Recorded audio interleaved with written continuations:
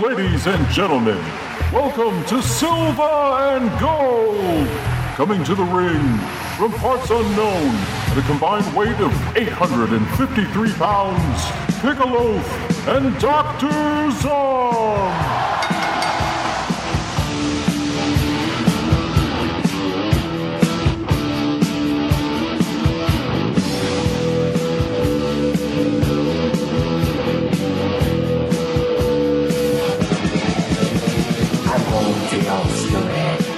You don't wanna be at. This ain't no home sweet home. It's a home sweet misery. We knew when we got here, they tried to put us away. But when they see us walk down the street, they ran the other way. That's free in LTA. That's free in the whole USA. That's free, nasty and high. The further down the block you went, the better it got. Silver and Gold is back in your ear holes, daddy. Woo! I am the loaf, and with me, Dr. Zom.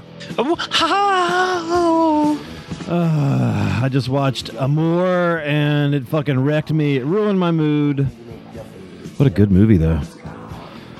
This week we're doing a little Mr. Higgins double feature. I guess escapey, heisty, quirky double feature. We're doing 2008's Escape the Escapist. Escape the Escapist with a Mr. Brian Cox, and 1986 Malcolm, Colin Friels, and some other people. Washington. And Denzel Washington. Zom, how are you, sir? I just woke up. Yeah. I got a little frog in my throat. Got a little pink lemonade. I just took a handful of pills. Ready to roll. Nom nom. Nom nom. How was your week? Well, when you have to actually stop and think, it must either mean not that great. Well, it's not that great, because if anything really bad happened, it would stand out. I haven't done anything. Just been watching some films and riding some gazelles, and that's about it. I have nothing to report. Yeah, pretty. Nothing. I had 2 days off in a row. Unprecedented these days, but holy shit. So I got a lot of fucking movies in this week, but other than that, it's been, one of those. Yeah. I went to the cinema twice in 1 week. Two times. I went once. Once. I know you did.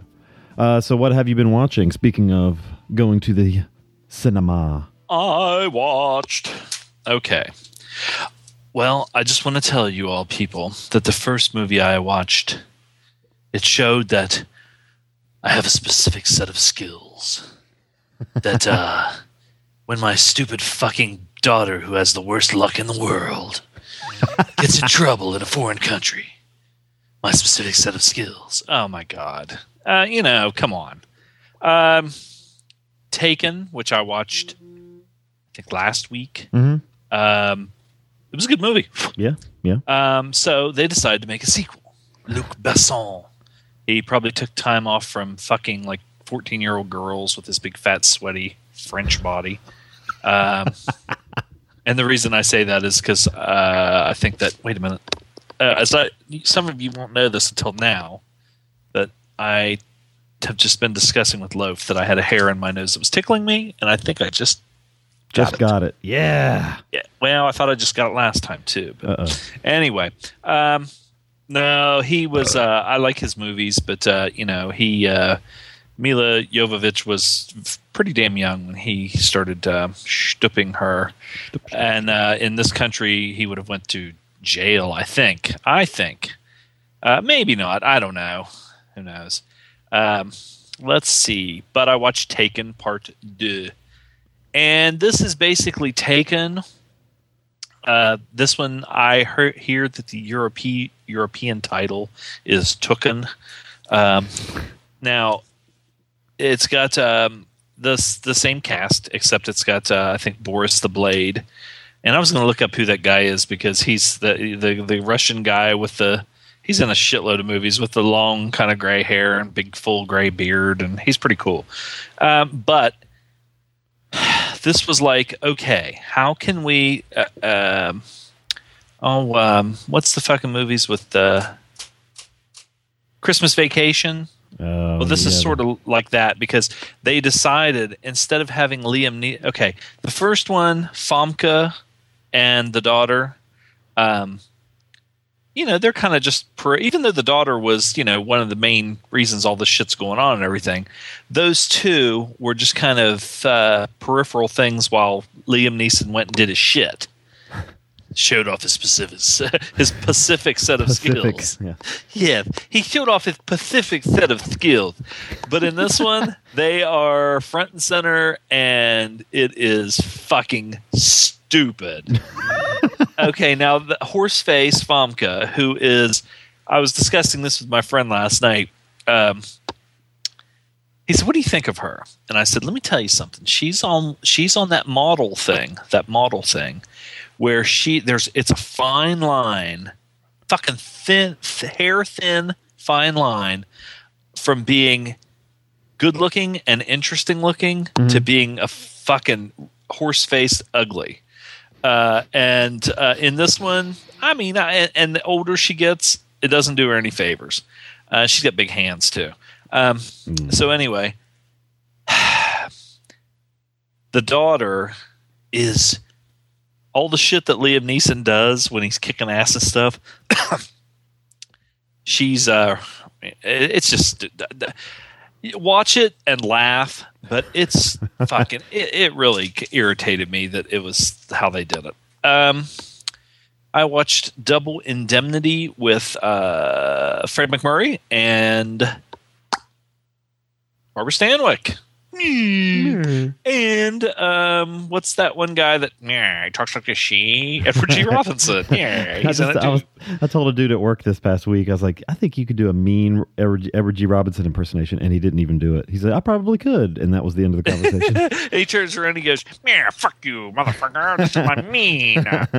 But this is good. This is a classic, and I never thought of Barbara Stanwyck because I grew up watching her on The Big Valley, which was a TV show. Had Lee Majors and Linda Evans.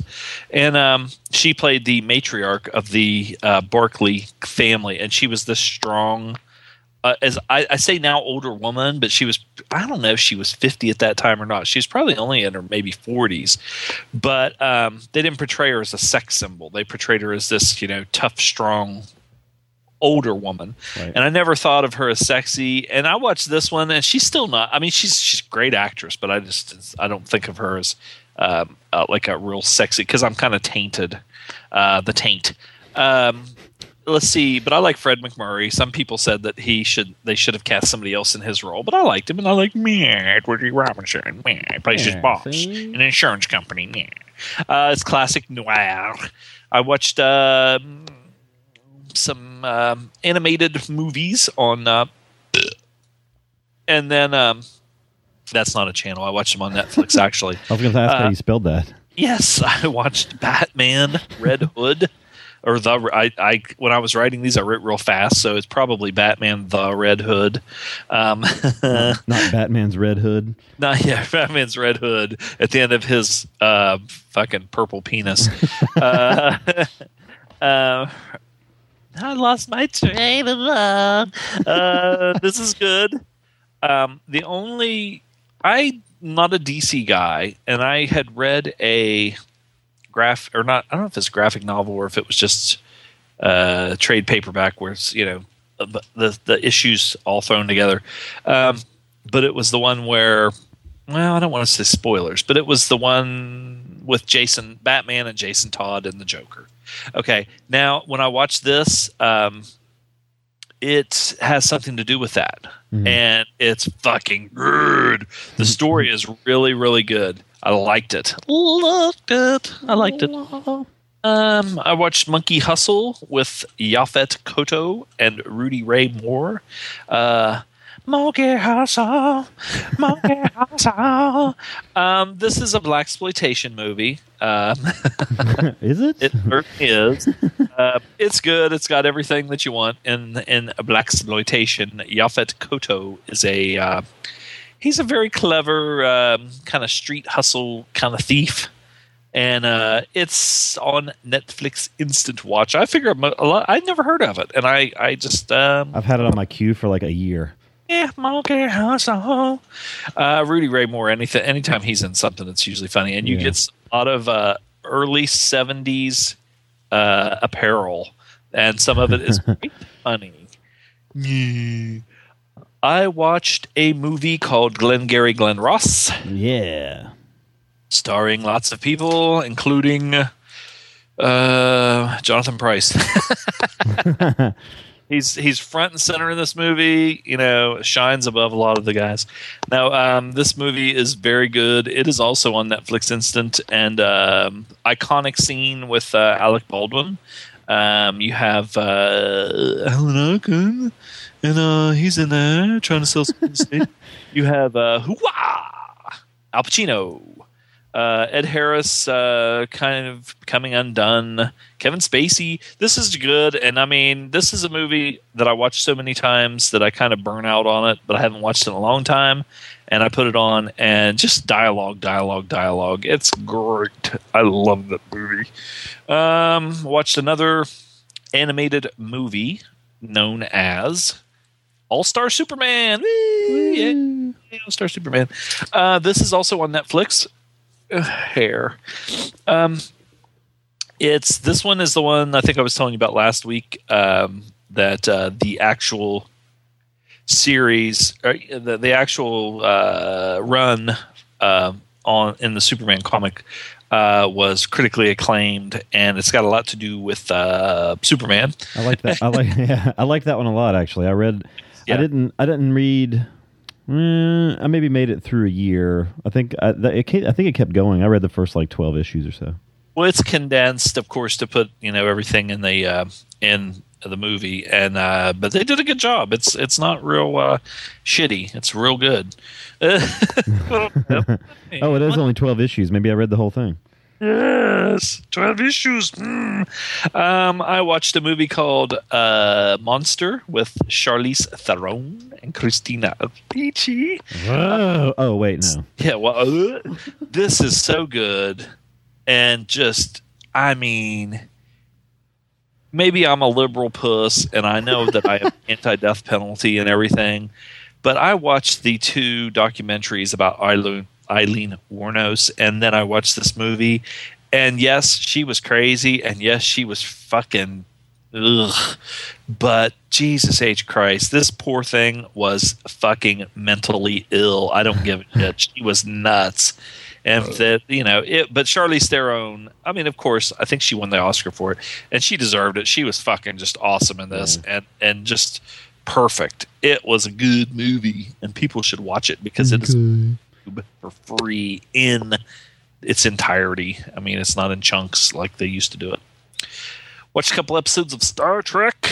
One where, when beaming back from a planet, the crazy Captain Kirk, Captain Kirk's opposite, gets beamed back onto the Starship Enterprise, and Captain Kirk's opposite is like fucking pervert, and he's a weirdo, and he's crazy, and it's cool because he like fucking tries to fuck and hit on and molest the women and stuff. It's not funny, but it was good. And I watched the one where this was sort of a similar one, and it was they beam down to a planet. When they come back, they have like these spores on them that make them start going nuts, or make them start acting out of character. Like Spock gets real fucking emotional and starts bawling all the time. He's on the rag. And I think I've seen that one. Yeah, that's the one where Sulu's running around with the fencing saber with his shirt off.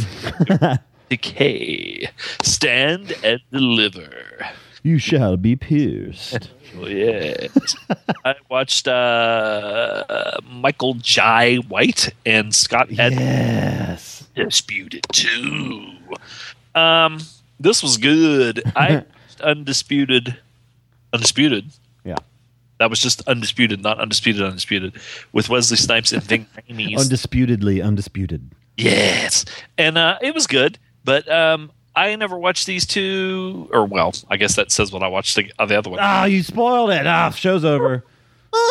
Okay, I watched this one, and goddamn, it was good. And it just shows you that these days, straight to DVD does not mean shitty like it used to. I mean, this is some fucking good shit.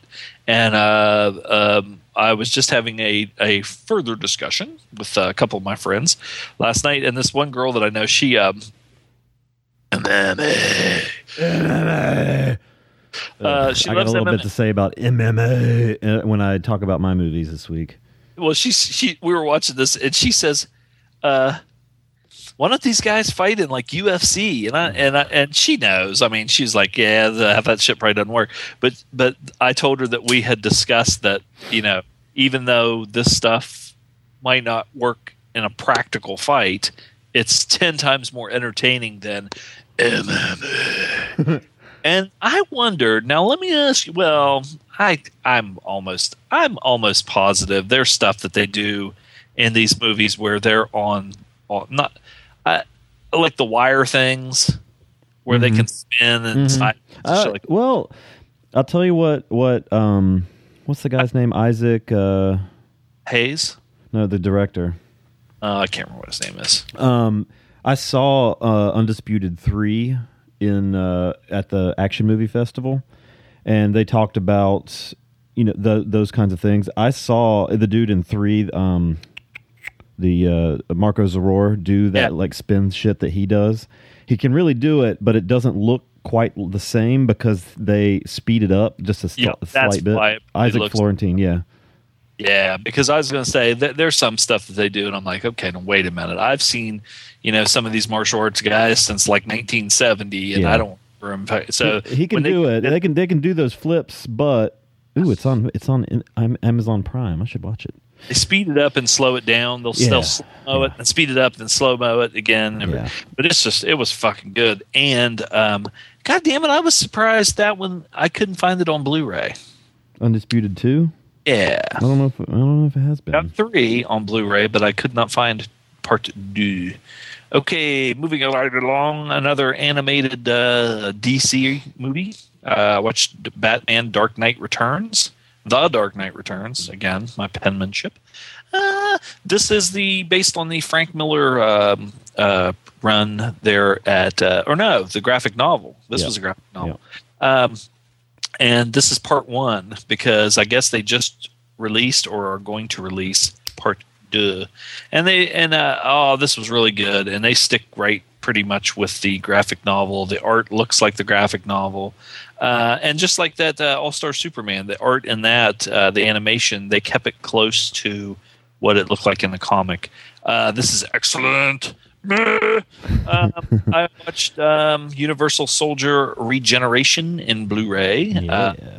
This very good. We have already talked about it.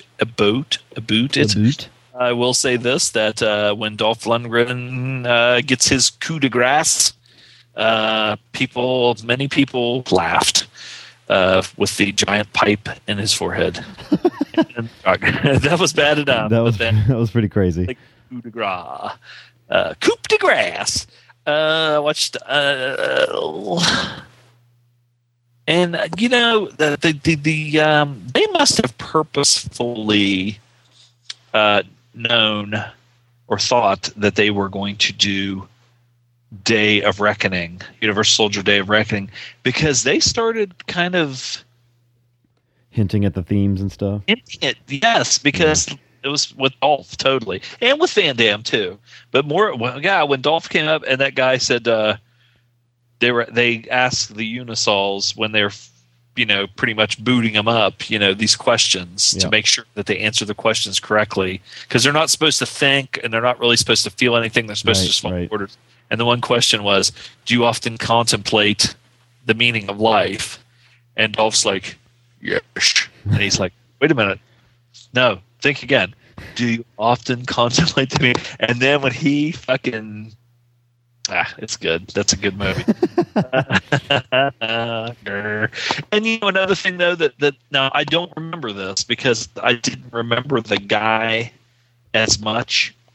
The American soldier that was the main, just not he wasn't a Universal Soldier. Yeah. And then he goes in at the end to try and save the day or whatever. They didn't have him in Day of Reckoning, did they? No. Is I'm surprised because of how this ended. Yeah, whatever. Anyway, almost spoiling me. I watched Undisputed 3, Redemption. Now this one, I think, I'm trying to think who it was. Maybe it wasn't James because he's never seen Scott Adkins, except probably in Expendables 2. But somebody was saying that they liked Undisputed 3. It may have been El Goro. Said he liked Undisputed 3 better than Undisputed 2 because it had more Yuri Voika. Right. Now, I will say this. I kind of like 2 better. Okay. I liked 3. I really liked it. But I think that I just liked Michael Jai White, and I liked the fact that Yuri Voika was an asshole in the second one. Why don't you shut your fucking mouth? Scott Adkins' Russian is when I said the fine line with Famke with either strangely good looking with her equally good looking to fucking ugly. His Russian accent borders on fucking funny.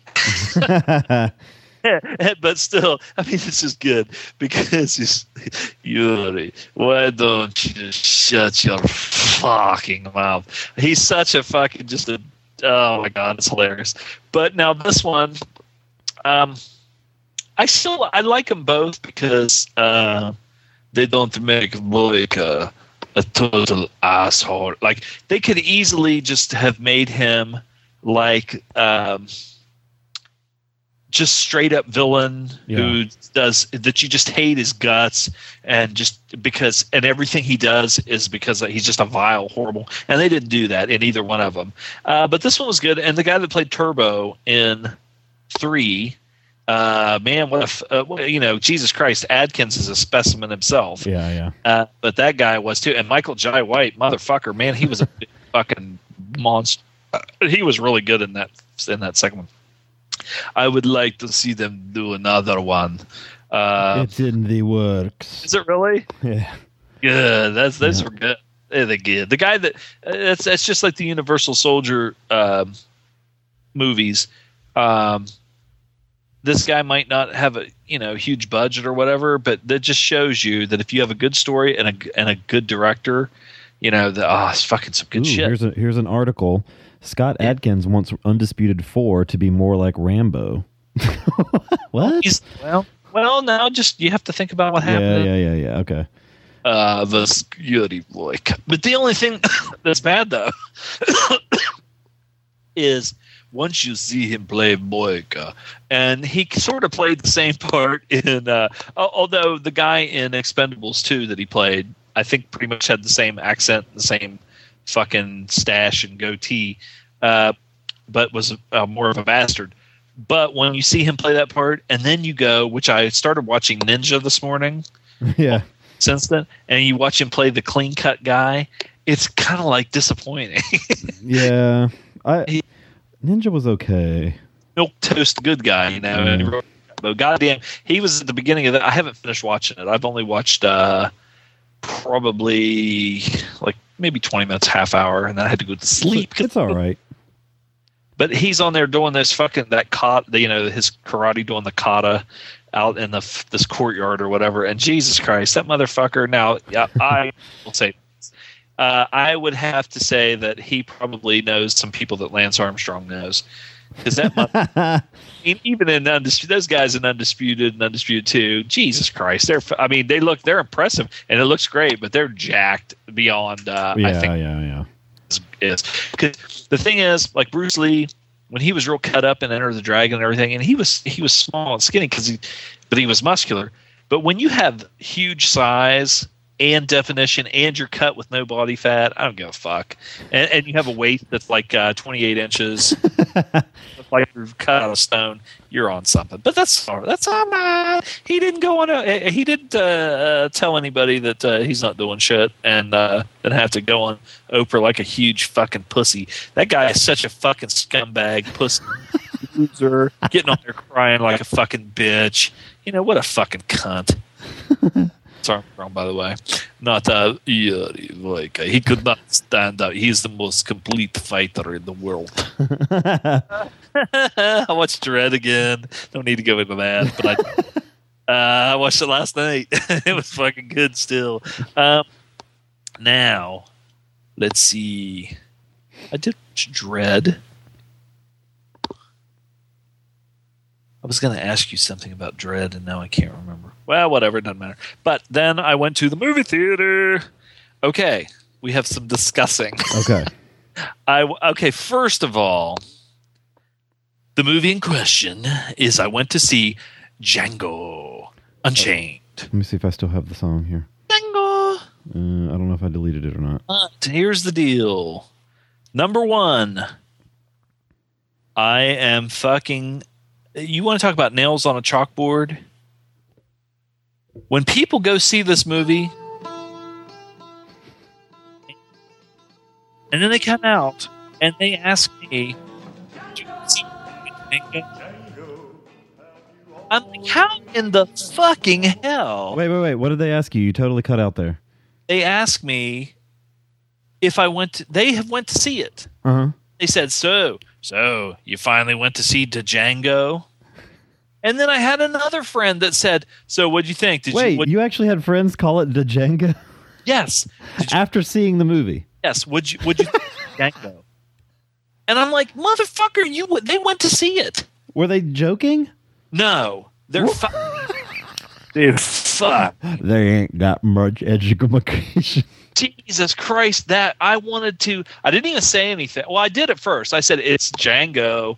You know, Jesus fucking Christ. They even spell it out like 10 times in the goddamn movie. The D is silent. Now, let's discuss Django. This fucking movie. Okay, I will say this. Uh-huh. And you may be disappointed. Oh, no. I don't think it's a masterpiece. Okay, I thought it was good. I thought that they could have hacked off 2 chunks, and I will specifically say what the 2 chunks were. Can you say them without being spoilery? Well, you'll know. Well, yes. Okay, yes. okay. Okay, it's long. What is it, 2 hours and 45 minutes? 2:45, yes. Okay, and it did go by fairly fast, but the 2 things that I think they could have cut off, and it would have not affected the goddamn movie in the least, was the whole movie is this fucking serious movie, and I mean they have the most heart fucking wrenching and heartbreaking scenes of racial violence, but I mean I throw the racial violence in because it's just you're sitting there thinking, how could fucking people be like this? Yeah. And it happened, and it, and everything. And then they throw, and I know why. I mean, Tarantino feels like he has to bite off of everything because it's an homage. But then he throws in this fucking comedy scene, which I thought was funny, but I thought it was so fucking out. Which part are we talking about? Huh? Flour sacks. Oh. Okay, yeah. That was funny. Could have been.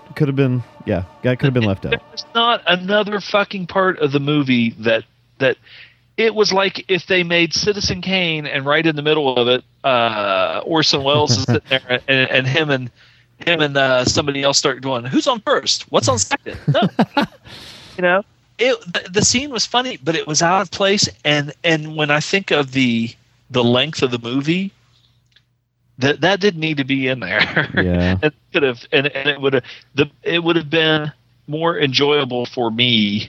I could see that definitely. I can watch a fucking spaghetti western documentary if I want to have everything. Okay, we have my name is nobody, or not my name is nobody, but like a Trinity, comedy thing right in the middle of this. But it was just out of place, and it wasn't that the scene was bad. It was funny. I laughed, but I just, with the length of the movie, they could have cut that, and it was a serious movie pretty much all the way through, I thought. So I just thought, okay, I know why he put it in there, because he's Tarantino, and he has to say, look, I'm doing an homage, and I even threw this in. Ha, ha, ha.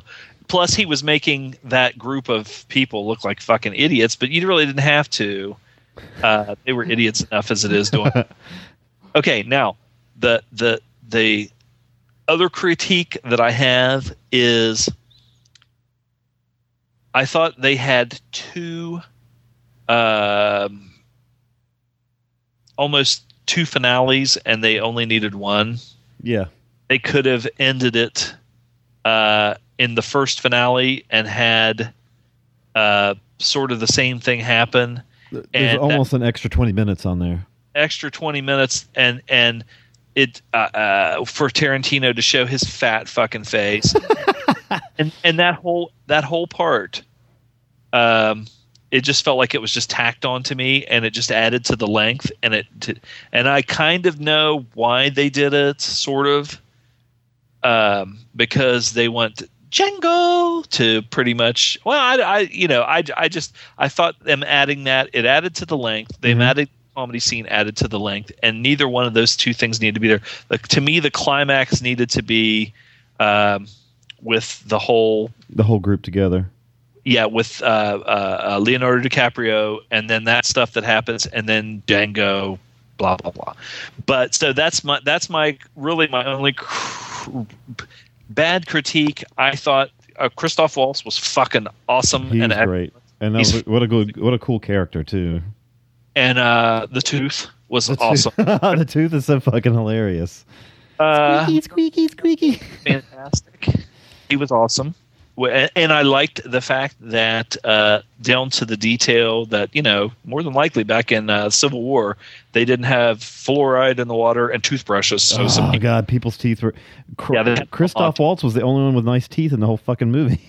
I thought Jamie Foxx was okay, but I thought that...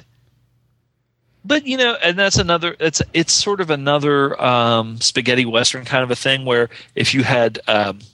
or even a blaxploitation western, where you had Ken Norton or Jim Brown or Fred the Hammer Williamson as the lead.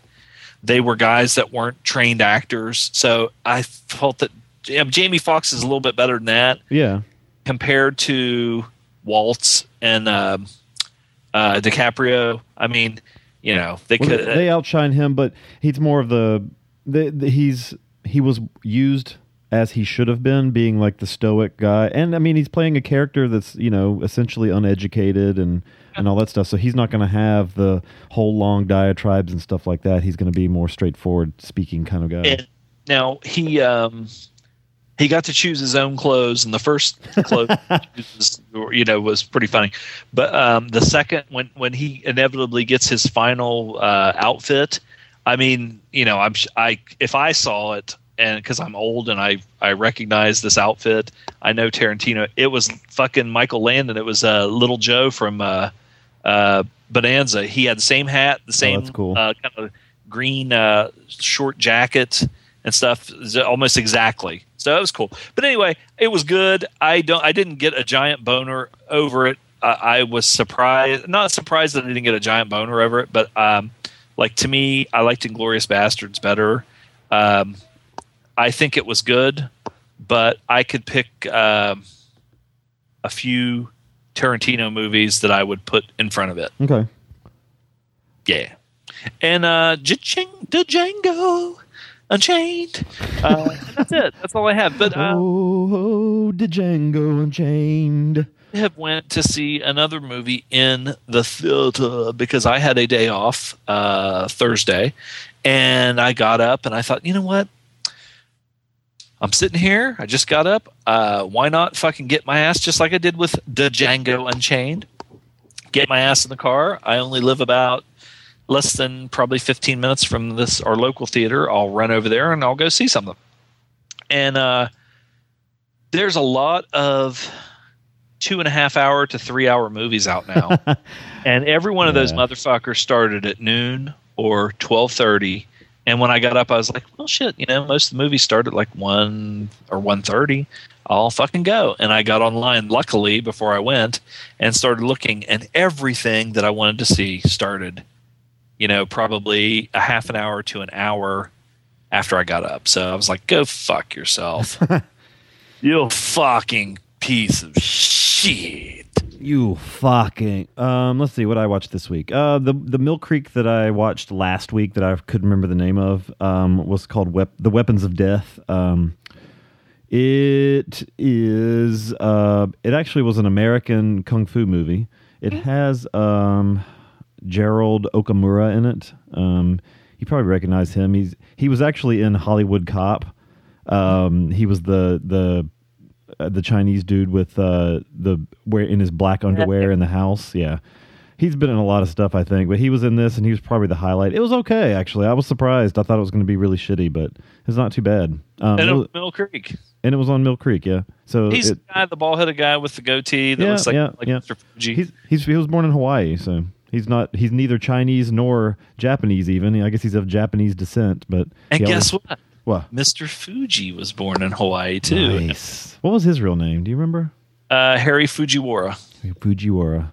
Sure. At least he played a Japanese man. I don't know if Gerald Okamura has ever played anything but a Chinese guy. So, let's see. And the other Mill Creek I watched while editing the show last week was what was the name of that one? My miso list. I actually have to click on the button to go down farther. Return of the Kung Fu Dragon, and this one was not very good. This was more of a period piece, so I'm an apologist with those. So, it's not a current day kung fu. It was a feudal China kung fu. It was all right. I mean, when you see Shaw Brothers, it ruins ones like the lower budget ones like these. So, not that Shaw Brothers were higher budget, but let's see. I watched a Korean movie. So this week, primarily after I watched those, or the one Return of the Kung Fu Dragon, I decided that this week was going to be start my 2012 cramming. I'm playing along with a gentleman. Never heard of him. And but you're playing along with them. So I started watching 2012 movies that I'd missed for whatever reason. The first one was Nameless. Because you were watching Mill Creek instead. Yes. The first one was Nameless Gangster. This is a Korean movie from early last year. This was really good. It has a bunch of people I didn't recognize, but it's about a customs officer who basically he gets into mob stuff because of his job. He finds some drugs and when trying to sell them to the Yakuza, figures out that the guy that he's selling it to is his family, like they're related somehow. So he gets into the mob. So he's kind of a dummy. Like he's smart, but not in a criminal kind of way. Mm. And so he's kind of like he acts out. None of his guys respect him or anything like that. And I think it's based on a true story. It was really interesting. I liked it. It had some funny stuff and had some pretty violent stuff. It was good. Let's see. I watched another one I missed from earlier last year, Monsieur Lazare. This is a Quebec film. This is about a teacher that commits suicide, and the class is kind of like left there, and this guy comes in who has his own background. He's from Algiers or Algeria, and is now in Canada for reasons, and you have to, I'm not going to spoil why, but he starts teaching the class, and I did hear that. This is a really good movie too. This one's on Netflix Instant, so I implore you all to go see this one. It's not long. It's kind of sad. It's a touching movie. I liked it. Sad. Well, that's happens sometimes. Sad enough as it is. And speaking of sad, I went to the cinema that same day with the missus, and it was her choice this time. Oh God. And we saw, and this is what I said, because she said, I want to see The Perks of Being a Wallflower. Now, the name of it, I didn't know anything about this. But the name of it, I was like, this sounds like some girly shit movie I don't want to see. You know, I mean, that's what it sounds like. It's based on a book. The guy that wrote the book wrote the screenplay and directed the movie. This is actually really good. This will definitely appear in my top list of the year. Wait a minute. What? Are you saying that because you think she may be listening? There's no way in hell she listens. Oh, okay, good. Woo! Yay! Nobody listens. I don't know. The last act, quote unquote, was not my favorite part, but what it ends up being. It's about a guy in particular. It takes place in the early '90s. And just kind of like him starting high school. I love high school movies. I always have. And this one's very well acted. I'm pretty sure Tom Savini's in it as Tom Savini is the is the shop teacher. Oddly, like he doesn't need to be there. I'm not sure why they cast him in it. I was wondering why they cast him in the Django Unchained. Did you see him? Yeah, I did because his goddamn black fucking dyed hair stood out. He had it in this one too, except his head. It was kind of combed because he was a teacher. So he really didn't need to be in this. I'm not sure why. Maybe the guy that to make Sammy mad. Yeah. It was really good. I love the soundtrack, and it was cool because it takes place at a time. Now they never say when it takes place. But everybody still is making mixtapes, and they hear a song on the radio, and it takes them the entire movie to figure out what the song is. And I was like, God damn! I remember that. You know, it was funny. Like that's something you totally take for granted now, that you can find out a song so easily. But you know, they finally come back. Oh, I finally figured out the song. Oh, I remember calling fucking radio stations and shit and saying, "Hey, you played this song, and you know, could you tell me what it is?" Or going to the record store and saying, I've been hearing this song, and and actually sitting there going, and I can't remember what it is, but it sort of goes like. Dun, dun, dun, dun, dun, dun, dun, dun, and they're like, it's the. Well, the song in this one is David Bowie's "Heroes," so I listened to that all the way home. Just for one day. So on the way home we went to the Red Box, and the missus got to choose again, and she did not continue on her streak of one movie. She chose Ted. Ted would now, if I was stoned, Ted would have been a lot better. There was some funny stuff I laughed at, but goddamn, did that movie go on forever? Well, if you're stoned, The Sidewalk would be a lot better. Exactly. No, did I propose this to you last week? I cannot remember. It was about I probably already did, but I'll just ask just real quick. And take up more time by explaining that I'm going to ask real quick. Are you talking about the Ted Blu-ray? No. Oh, okay. I had a theory because we were talking about all the school shootings and mass shootings. Uh-huh. These people going nuts and shooting people. That if they made prostitution and weed legal, it would end all that shit. I don't know. Because most of these guys they're white guys, yeah. And they're guys, and they're either nerds or their women have fucked them over, or they can't get a woman. So they feel like their life sucks, and they have all this cum build up, and they just jack off all the time. So anyway, I don't know because I'll tell you what happens with anytime they wanted. Yeah, and then smoke a doob. A doob. You always laugh when I say doob because I'm old. Like the doob goes, take it to the street. The doobies. I don't know. The thing about the pot, I think burnouts might get paranoid, and it might make it worse because a lot of these guys are fucking like. Yes, but they wouldn't have any. They may be burnout and they may get paranoid, but their total drive to do anything would be fucking destroyed. Yeah, I don't know. That's funny though. See what I'm saying? I should be president. I really liked the party scene in Ted. I did not particularly like the I guess you haven't seen the whole thing, so I know I should, but I swear to God, I'm telling you what, I was watching and I was like, this is so fucking lame. insane. I mean, I like And I hate I Wahlberg. like what It's great. I like his referential humor. It works for me. I like Family Guy. And stuff. I watch like Family Guy. I fucking watch it and I laugh my ass off. Well, So that's what's weird. Did you see when the bear was making crude gestures at the woman at the grocery store? When the fucking bear was making crude gestures, doing everything. It was. I Pretty, should watch it. I have it still. It's all right. It's all right. It wasn't great. It was pretty But average. you better fucking qualify that, because if I go in there and fucking watch that thing from beginning to end, No, because you won't. You will not Great. like it. You will not like it. But there are funny Okay, well parts. then I won't watch it. And you'll like the party. The party was really funny. I should get on YouTube and just watch the clips of funny stuff that people. And see, that's what I feel like. It's like, you know how Family Guy, the jokes are. It's just kind of just thrown together. And that's what it was. It felt like a Family Guy episode. Yeah. But there was a funny line in it when Ted the bear actually says, "What do you mean I sound like Peter from Family Guy?" That was kind of funny. Because it's the exact same voice. Like he didn't even try it all. The other one I watched, and my wife fell asleep and left me watching it, and I powered through it.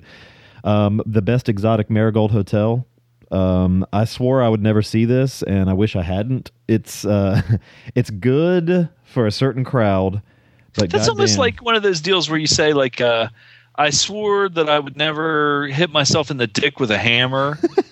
But I was just sitting there, and I thought, why did you watch it? Well, we rented a movie. We started watching it together, but she fell asleep, and I'm not gonna. Yeah. I see. Okay. And I wasn't gonna. I didn't want to stop it because when I start a movie, I have this weird thing in my head that I think, okay, started it, I'm gonna finish it. You're a completist. I am. This movie, I'm just not the audience for this movie. And I knew that would be the case going in when we had it at the theater. The mean age of the film goer to see Best Exotic Marigold Hotel was maybe 63. I don't know. It was filmed nicely. It was kind of cliched. Some stuff happened that I wasn't expecting, which was, I guess, good. But I mean, it's like a 6 for me, where Ted was like a 5. So it was kind of a night. But the later that night, after the wife went to bed, after sleeping through the movie that she chose, I watched The Queen of Versailles on Netflix Instant. The documentary about what is that guy's name?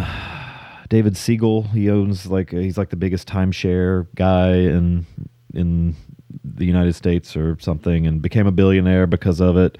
And then the 2008 shit happened and he actually claims in it, they interview him at different times throughout his quote unquote ordeal, and I guess he's still in an ordeal, and he talks about how he had stake in George Bush winning Florida, and he didn't want to go into much further detail of it, but comeuppance, karma's a bitch, and 2008 happens, and he fucking lost a lot of his money. And the movie's mostly about his wife. They have fucking 8 kids. She is like a kind of a white trashy kind of chick from New York who got into modeling and then met this guy. She's like 40, he's 73, and they started Versailles. They started building this house, which ended up going to be, it's like 90,000 square feet, and it was going to be the biggest personal. What's the point? I mean, honest to God, the biggest personal residence in the country, and I don't understand. They ran out of money. Even people that I know that buy these huge fucking houses, I'm like, you can only live in so much of it. It was going to have its own wing for the kids and like 38 bathrooms. And she said this line in it. She's like, she had. Now it's really sad because it follows it kind of follows the woman that cares for their kids too. She's from the Philippines, and she has this scene where she just talks about how her father's dream was to have a house made out of concrete, and he died before that happened. And she fucking lives out in their the kids' playhouse and shit. I don't know. You should see it. It's really good. They're from some disgusting people. I'm not married. Oh no, you watched that after. Yeah, this was my choice. You snuck a good one behind her back. Cheated. And I snuck another good one. This one was called The Sessions. I posted some screenshots. This is John Hawkes and Helen Hunt, based on a guy. Don't recall his name. William H Macy's in it too. He plays a priest. A guy that he was paralyzed from polio. He was a writer. He died sometime in the 90s, but this is kind of his story of trying to lose his virginity in his late 30s. And he sleeps in an iron lung at night, and he calls a sex therapist who refers him to a sex surrogate, that's Helen Hunt. And she's kind of I guess it's not really a prostitute. It's more, she is there to kind of teach him about. They're prostitutes. I mean, he pays her for sex, but you see Helen Hunt. I mean, it's illegal in a lot of states. So, sex surrogate. Yeah.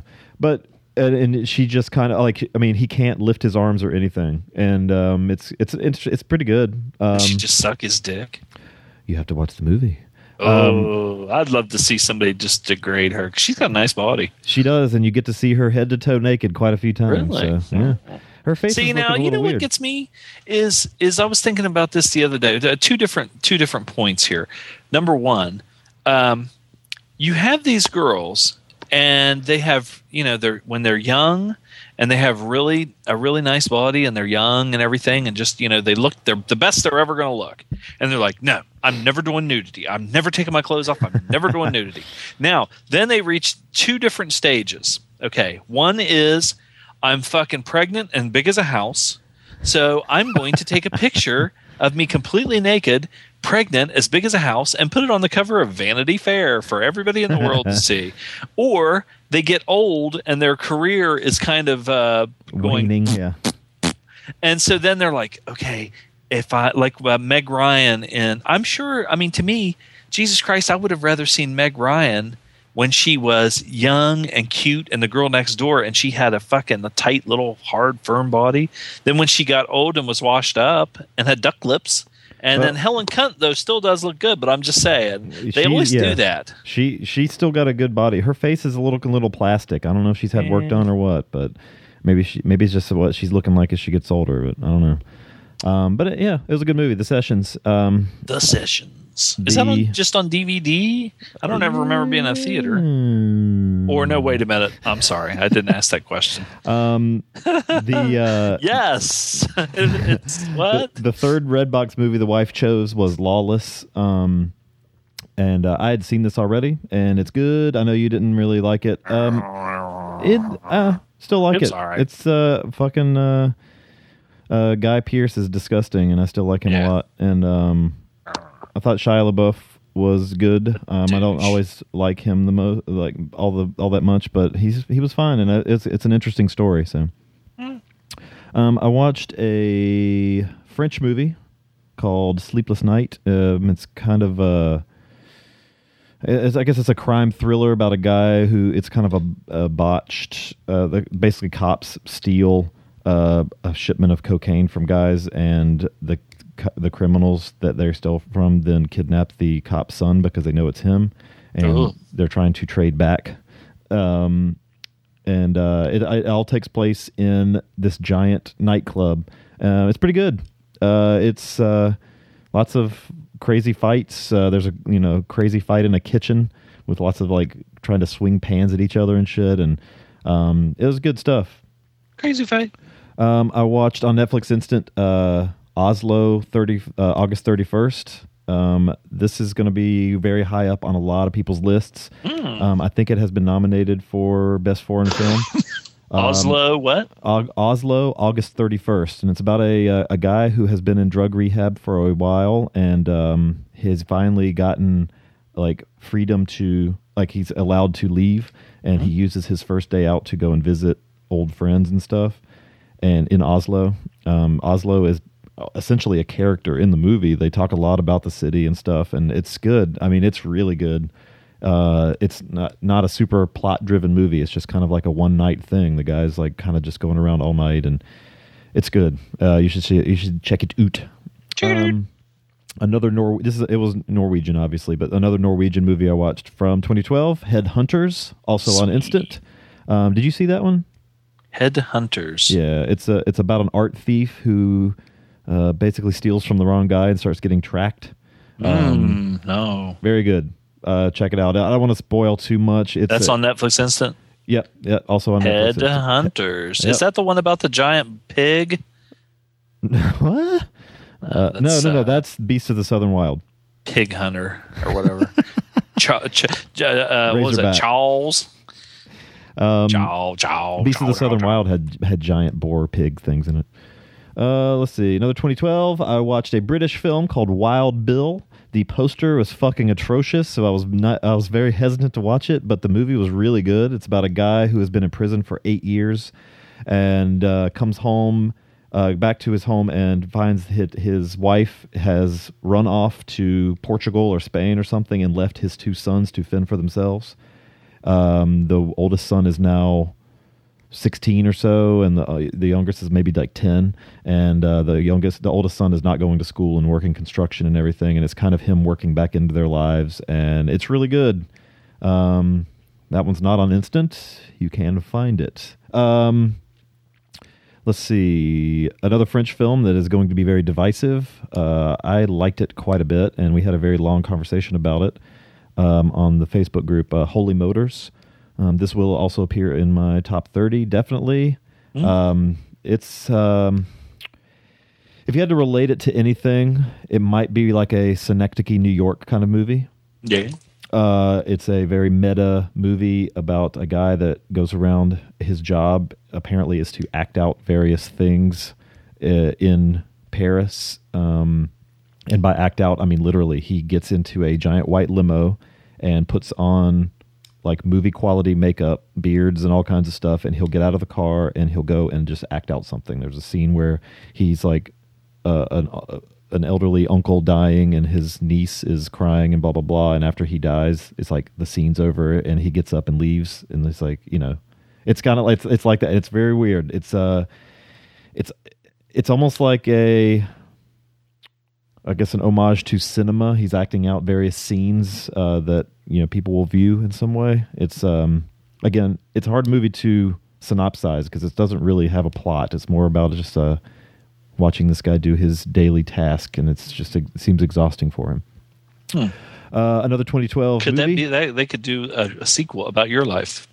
Yes, oh god, yeah. I don't know what he would do in mine. That would be a boring scene. Let's see. I watched End of Watch. This is Jake Gyllenhaal. Whatever, that guy and his name and his fucking ugly sister. And Michael Pena. And this movie is fucking phenomenal.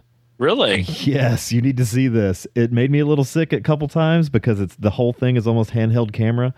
But goddamn, was it good? And it's fucking intense. That Michael Pena must know somebody because, man, that motherfucker is in everything. I just watched something what was he in last night? I watched something, whatever, it doesn't matter. Good. This is going to be in the top 32. This is still, I think it's in the $2 theater here. It's going to be. He was on SVU. Goddamn Law and Order. This starts to feel like an episode of Cops at times. Like you forget that this is a movie you're still watching. Like it's the way it's filmed seems like reality. Like documentary feel. Yeah, it's good. It's really good. I watched a Telugu movie that Josh Hurtado, I could say his last name because he writes on Twitch. He recommended this movie, and I made fun of it when we had it at the theater. Called Iga. It's a Telugu movie about a fly. Let me read the synopsis because obviously somebody whose first language is not English wrote it because it makes it funny. The guy is not a scientist. A scientist's soul gets killed by a villain. He is born again as a fly and takes the revenge. The fly remains a simply fly with no extra powers, but will have vivid memories of its past life.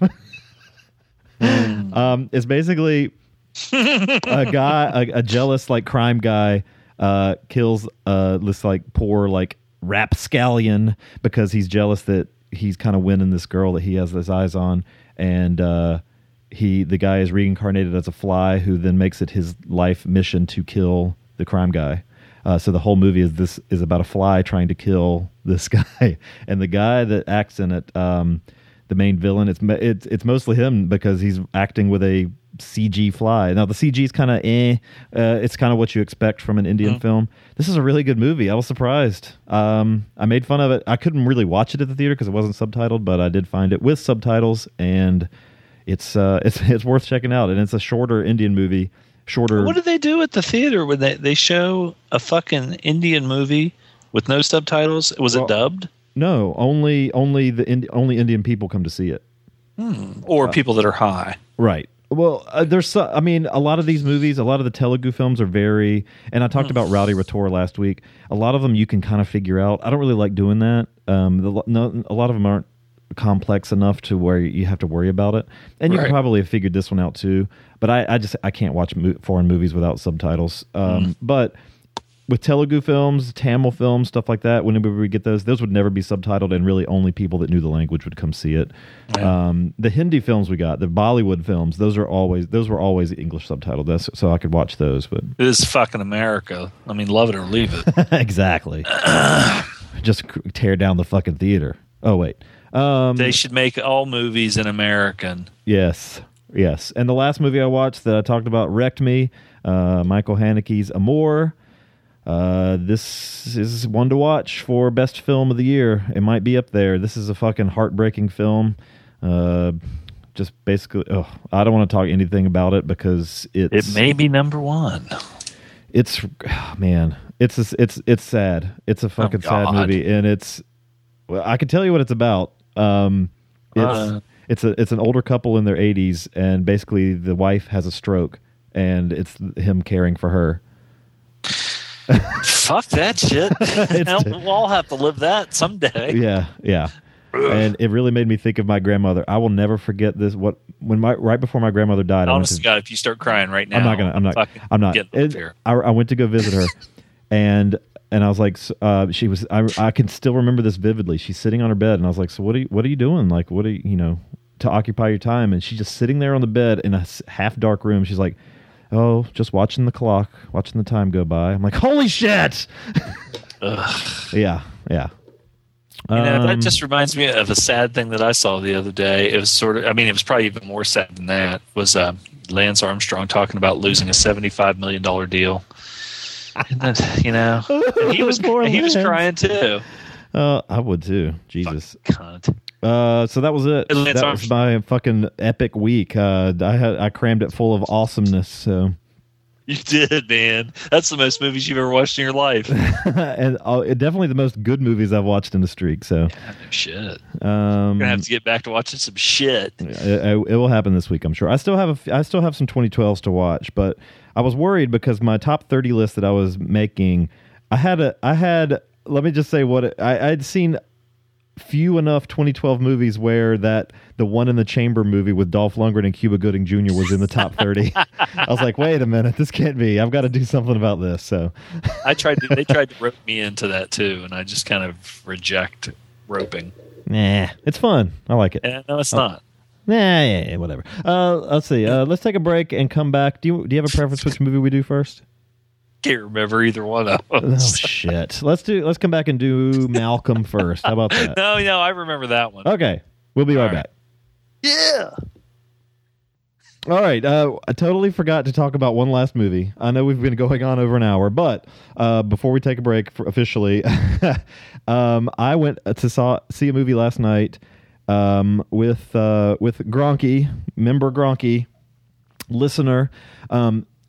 Called this is a movie with Arnold Schwarzenegger and Johnny Knoxville. That made me a little hesitant. Directed by Kim Ji-woon, the director of The Good, the Bad, and the Weird, which I loved, so I was excited to see this. This is The Last Stand. Right now, The Last Stand is the best movie of 2013 for me. That said, it's the only movie of 2013. This movie, I don't. Let's see. Is it the best Johnny Knoxville movie you've ever seen? No, Jackass. All of them are better. This is this movie is a goddamn embarrassment. this movie fucking was so bad. I was sitting there the entire movie just like, I don't know how this has good ratings. Honestly, I don't know why I'm starting to talk like Arnold. It's weird. I don't understand. It was not good. There was Did you good. think it would be good? I thought it would. The director Kim Ji-woon.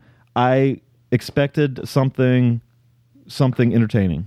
I love Good, the Bad, and the Weird. This movie is not good. There's no. I don't know. Oh God, it was so bad. And I say that it's fine, I guess. When I say it's so bad, because I was like actually expecting a decent action movie, and it had for a while kind of high ratings on Rotten Tomatoes. Like people seem to like it, and it's been kind of going down now. But I mean, on IMDb, it's like 7.7 out of 10, and I don't know who's rating this high because if you've seen any action movies at all that are good. It felt like an hour and 45-minute Chevy commercial for one. There was so many fucking product placements in this movie. It made me sick. Arnold cashing in. Bro. Arnold looks like he looks fat. He looks fucking tired. Johnny Knoxville might have been the best part of this movie, and he's only in it for like 10 minutes. How old is Arnold now? He's like 65. It's only 65? I don't know. Goddamn, man. I was so disappointed in this, and I say it's so. When I say it's so bad, it was so bad, but my experience was so bad. The movie, I guess, is fine. It ended up maybe being it was very. Gronky. He's on the group. No, I said maybe it was him. Maybe that's what. Well, the experience. no, he's an Arnold apologist, so he liked it better than me. And it didn't feel like an Arnold movie, honestly. And when I said I'll mention MMA later. There's a fight in it, and they do all these MMA moves. It's so fucking dumb. I was like, really? You're going to do a fucking like triangle choke in this part? This is an actually fucking like punch and Jake fucking, his dick just popped up like a turkey fucking thermometer. God, the villain sucked. He was supposed to be Mexican. He had the worst accent. Forrest Whitaker... Schwarzenegger was Mexican? No. The main villain. Schwarzenegger played his fucking character's name is Ray Owens. I'm Ray Owens. Ray Owens. Honestly, Johnny Knoxville might have been the funniest part because he's like a weapons hoarder. So he's got these like vintage machine guns and all kinds of shit. Yeah. I will never see this again. It should have been probably straight to DVD then. Yes, this is a straight to. Oh my God, I can't believe I paid $10 for this. It'll be in the bargain bin on DVD like in a month for like $5. I don't get why this has such good ratings so far. I don't know who is going to see this, but the same people that thought Expendables 2 was great. You know what's hilarious? Just because he's an old guy and he's like coming back. The guy who I thought had a bad Mexican accent. He is Eduardo Noriega. He might actually be Mexican. There you go. His fucking teeth are pearly white, and oh my God, I was just sitting there the whole time, like kind of like I'm like really. But now, even though that all being said, it's still the best movie. It is still by far the best 2013 movie I've seen. Yes. I don't understand. I don't know. I really had higher hopes for this. There's some really cool parts in it. The fucking comedy almost misses entirely. There was maybe a couple times I laughed. Oh my God. What's his face? The Last Stand. What is his name? I feel dumb for forgetting it, and as soon as I see it, I'm gonna be like, all right, that guy. Michael Jai White. Oh yeah, well, no. So Forrest Whitaker was bad. Like, not like. Oh my God. See the back of his neck? You did not see the back of his neck. He plays an FBI agent who is tracking down this guy, and it's his name is Hans Speidel. But he's not good. The fucking guy, Peter Stormare. Yeah. Does this like Southern accent that is He's fucking Swedish. I know. It is the least effective Southern accent of all time. Luis Guzman is the guy that I was trying to think of. Comic relief entirely with his giant gut hanging out. My God. Not funny. Fucking, oh my God. Fuck this movie. Yuck. Ugh. Anyway, let's take a break. I had to go ramble on that. Oh man, I was pissed after I saw that. I was like, Jesus Christ, what a goddamn embarrassment that was. It was not. There were, like I said, there was some fun, like good parts.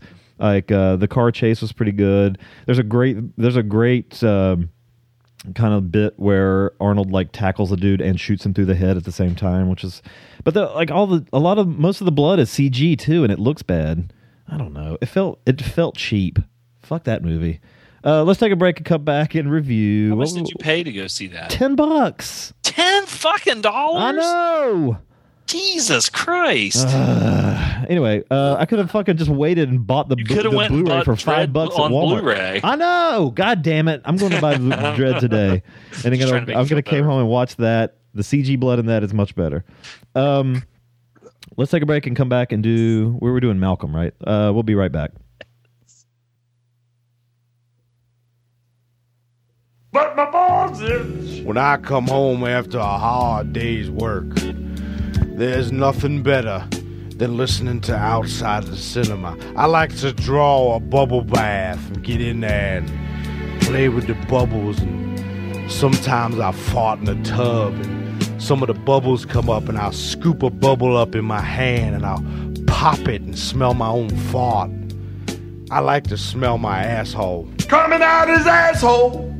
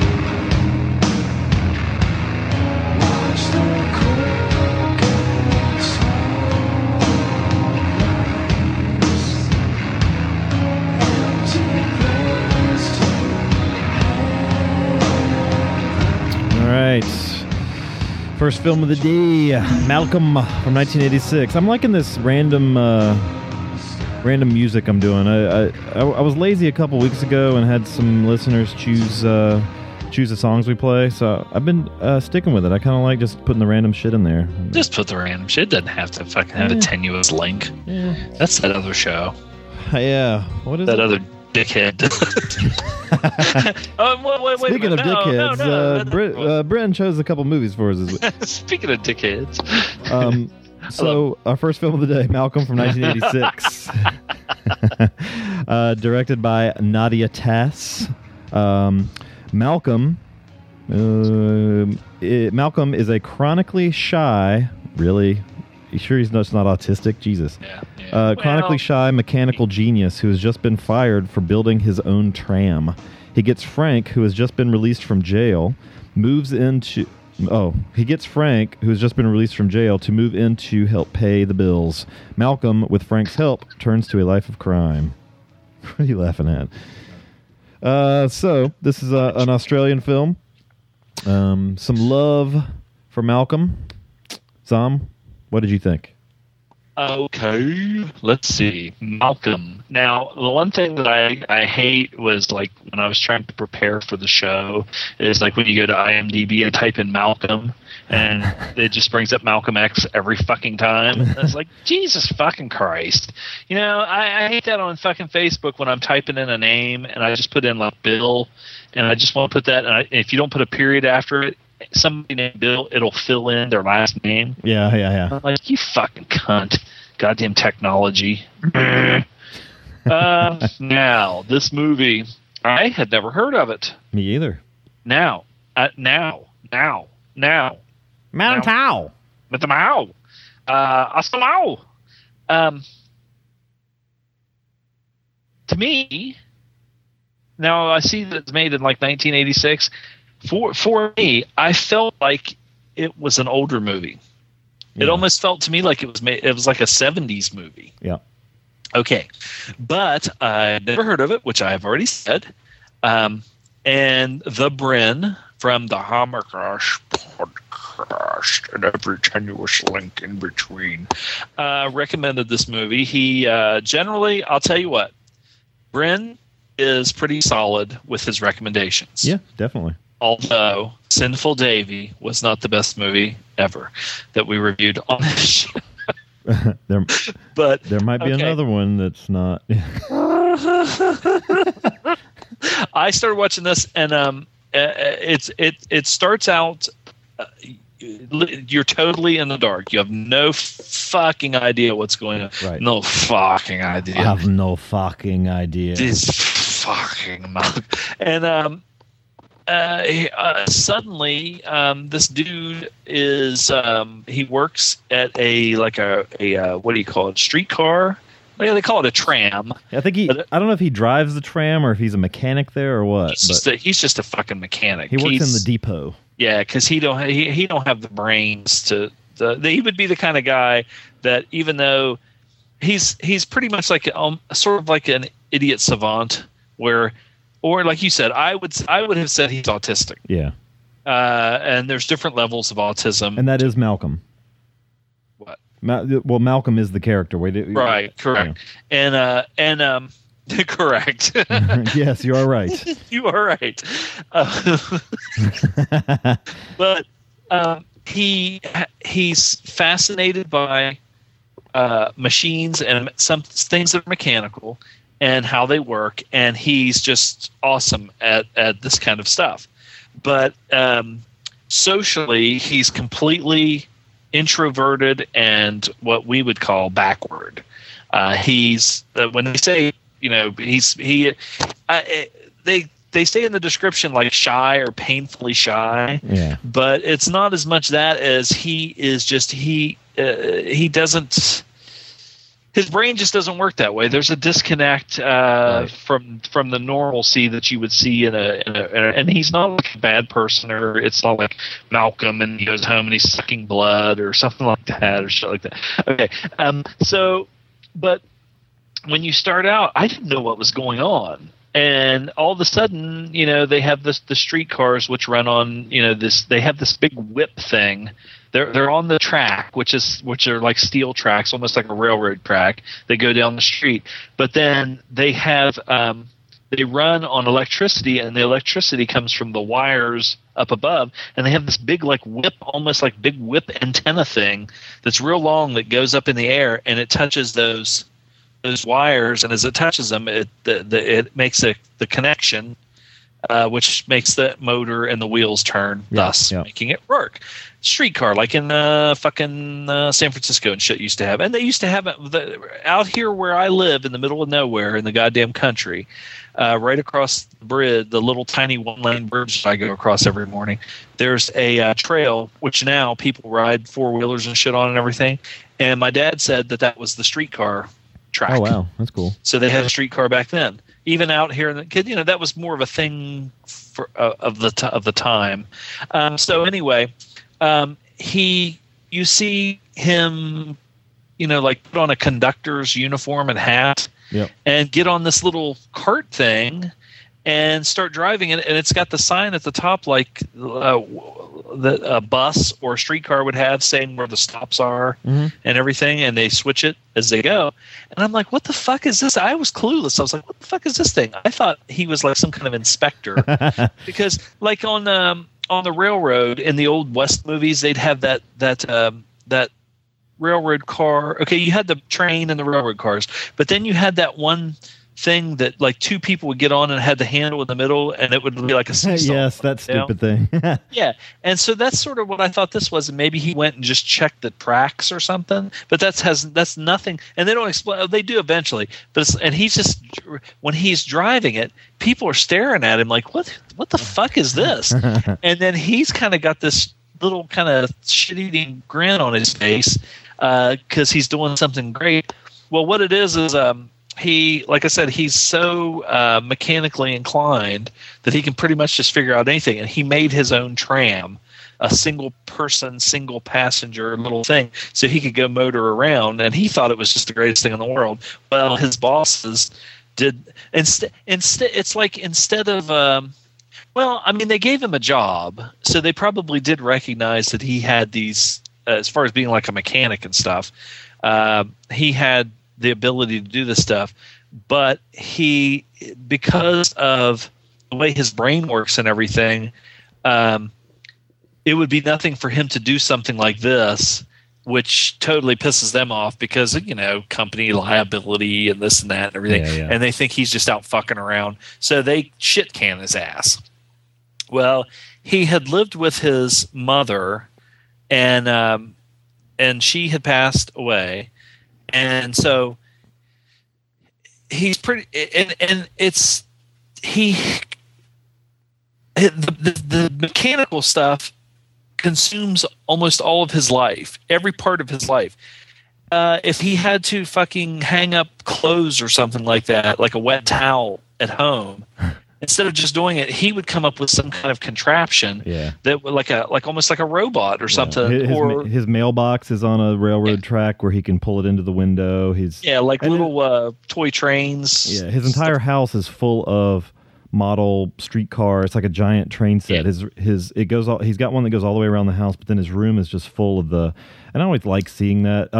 You know, it's funny. I've never seen a model train set in person. Oh, my uncle had this was because that's a thing from the past. Yeah, you know, because now when I have a train set at home that I had when I was just a little kid. My mom and dad got me, and it's a certain age thing because a little kid like my nephew, when he was like 4 or 5 years old, he loved when my dad would set that train set up, and he would just watch it and play with it constantly. And I remember when I would go over to my aunt and uncle's house, my uncle had a really elaborate one. Like he had the thing set up where he had the little trees. I'm always fascinated by it, but in movies, but I've never actually seen one in real life. It's like just like a miniature things. Yeah. Like the guys that get the little small soldiers and they paint them to every detail and have bushes and mountains and stuff. Well, that's like what my uncle had and everything. And we would just, I mean, it was so cool. I mean, the thing, and they could just set them up, make them more and more elaborate. Like you could just have them going around in a circle or an oblong circle, or you could have them going through tunnels. Some of them had, you put a little bit of water in there, so when they went around, they would go hoo-hoo, and steam would come up. It made me think of the way he had his set up. Made me think of Mr. Rogers when the trolley would come out of the wall. Yes. But he even going to get like his groceries or milk or something like that, he has a remote control car, and he'll have it go all the way down the street, and the people that live right around him know him. So even though he's odd, they know he's harmless and that he's a nice guy. So they kind of try and help him and everything. So he has no job now. And this one woman kind of suggests that he take on a boarder because he lost his job to pay for, you know. I mean, he even sends a remote control car to go pick up his milk. It's like, honk, honk, milk, please. And the lady just sends back a note like, fuck off. You know, you haven't paid me. Yeah. So, but he ends up, you know, I don't want to tell like the whole goddamn movie, but he ends up taking on a boarder, and which I always find weird because I could never do it because even when I've lived with somebody, which has been a long time ago, it's weird. Someone can be your best friend. I had a guy that was my best friend. We went to school from kindergarten all the way to like freshman in college, and you know, when you're friends, you usually have a lot in common, and we're like, yeah, let's get an apartment in college, and then when you move in, you're like, holy fucking shit. Because you don't know how they really are, you know. Yeah. And the guy, I mean, he's kind of a piece of shit. He's a criminal, and it's played by John Hargraves. Yeah. You know, I think the only thing I've ever seen Hargraves in besides this was The Long Weekend. I don't know if you've ever seen that one. It's kind of a horror movie where the nature like turns on these people that are kind of like asshole. They're like they go out. Oh, he was in Mad Dog Morgan. Sammy and Will talk about it. What? I heard Sammy and Will talk about The Long Weekend, I think, or somebody. Yeah, it's basically this couple that all they do is just fight all the time, and he goes out and litters and shit, and they start getting attacked by animals and stuff. It's a pretty cool movie. Nature. It's a goddamn tree hugger. Yep. Movie. Anyway, but this guy's good because he has this certain look and talk about a classic smoker. Oh yeah. He's got the squinty eyes, and he's always when he's smoking and the smoke's coming up in your eyes and shit. You wouldn't know anything about that, but I'm just telling you. Oh shit! He died in '96. He was only 50 years old.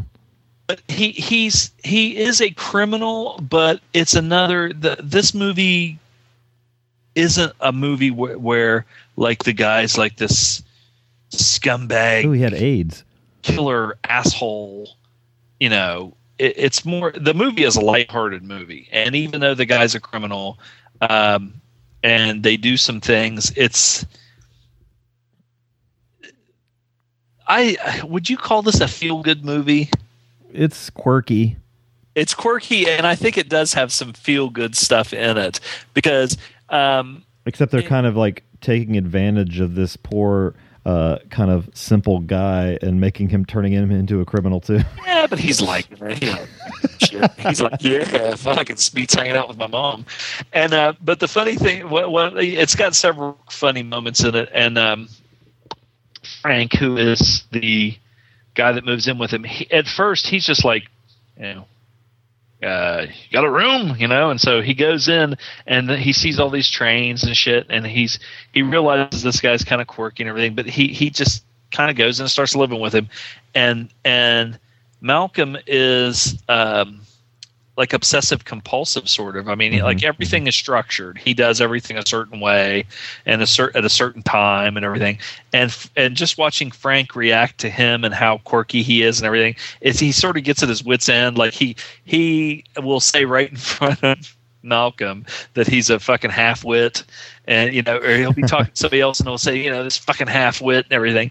And the thing is, you would think that it's sort of like anybody that would be a normal person, if somebody said that like right in front of you about you, that it would upset you. But Malcolm, because he just has that kind of disconnect to emotion or whatever, it doesn't even like phase him. He's just sitting there like, whatever. So Frank decides he's going to get some puss. Okay. From one of the most Australian-looking women I've ever seen. yeah, she looks like she could have been in one of those bar fights in Crocodile Dundee. But I think he knew this girl before. Yeah, they seem to have known. Well, yeah, they seem to have known each other, and she's local. I mean, she works like right down the street from this house. And so, at first, he just brings her over to fuck her. And then, it's like right off the bat, right after they fuck, he's like, "Hey, Malcolm, this is Judith, and she's going to move in here with us, And Malcolm's just like, I mean, if he would have said, "Hey, I got an elephant out in the fucking backyard, and I'm going to move it in here," Malcolm would be like, "Okay," he didn't. He's oblivious or oblivious. So she moves in. Now she's one of these women that has a sort of big tits, but not. Yeah, she has a broad torso. Yes, because you would think, you're like, and she walks around with her shirt like kind of unbuttoned or like a robe on or something like that, and kind of showing her cleavage and everything. And Malcolm's, like, it could have been goddamn Virginia Madsen completely naked, and he wouldn't even fucking flinch because he doesn't, whatever, doesn't even think about it. And now there are some humorous moments there. Because, like I said, now she takes more to Malcolm because, I mean, I shouldn't say all women or whatever, but she has like more of a motherly instinct and kind of sees how he is and kind of maybe feels sorry for him and thinks he's a nice guy and sweet guy and everything. And Frank is still just like, it's a fucking idiot. He's not mean to him, but he just is like, he just kind of, Malcolm just gets on his nerves. Yeah. Because he's so straight and so whatever. And she starts kind of trying sort of being motherly to him and everything. And there is one scene where Frank and Judith, I think, fuck, and then Malcolm's just sitting out there doing whatever, working on a fucking toy or something, and she comes out. Well, then she decides she says a few things to him, like about sex, and he just doesn't even register. He's like, not that he doesn't register, like, oh, what are you talking about? It's just he has no interest in it. He doesn't even, like, the conversation doesn't even interest him. And so then I guess when Frank gets up, and he goes in, they're sitting on the couch, and she's kind of got her robe on and half, hanging open. And he assumes that they banged. She says, I'm teaching Malcolm about making love. Well, then he gets pissed off and, goes into this jealous kind of, rage, and he's like, what the fuck's wrong with you? You fucking whore and all this and that. But I liked his insults a lot when he wasn't very creative with them, but when he would say shithead and stuff. An Australian person saying shithead always sounds funny to me. But the shithead just came out of the blue. I didn't expect. I remember that. It really made me laugh because it just like I didn't expect it. But the gist of the movie is Frank is a, I wouldn't say a petty criminal. He's a thief. Yeah, he's a bank robber. Bank robber, or even breaking and entering in people's houses and stealing shit or whatever. And he's got this guy that he kind of has worked with before, but then Malcolm sort of they get him involved, and not if they didn't think it up. Malcolm's the one that fucking thinks this shit up. Yeah. Now there's some mechanical stuff in this that I was laughing my ass off. The car. The goddamn car. Fucking, I didn't expect it. I didn't know what was going on, and the next thing you know, when it happened, when you watch the movie, I'm not going to say what it does, but it's amazing. Well, and then I read that the car just disappeared. Like after the movie, nobody knew what happened to it. And then I guess this guy bought a house or something. I can't remember how many years later. And when he bought the house, and moved in the garage, there was this car, and it ended up that it was the car. Oh, wow. Maybe 10 years later or something like that. And they finally found the car. And this car is just fucking, it's just hilarious. It would have been funny enough if it was just a tiny car. If the car was already minuscule. It's silly and it's kind of goofy and stuff, but it made me smile, and I was just laughing because I was like, holy shit, I can't believe this is hilarious.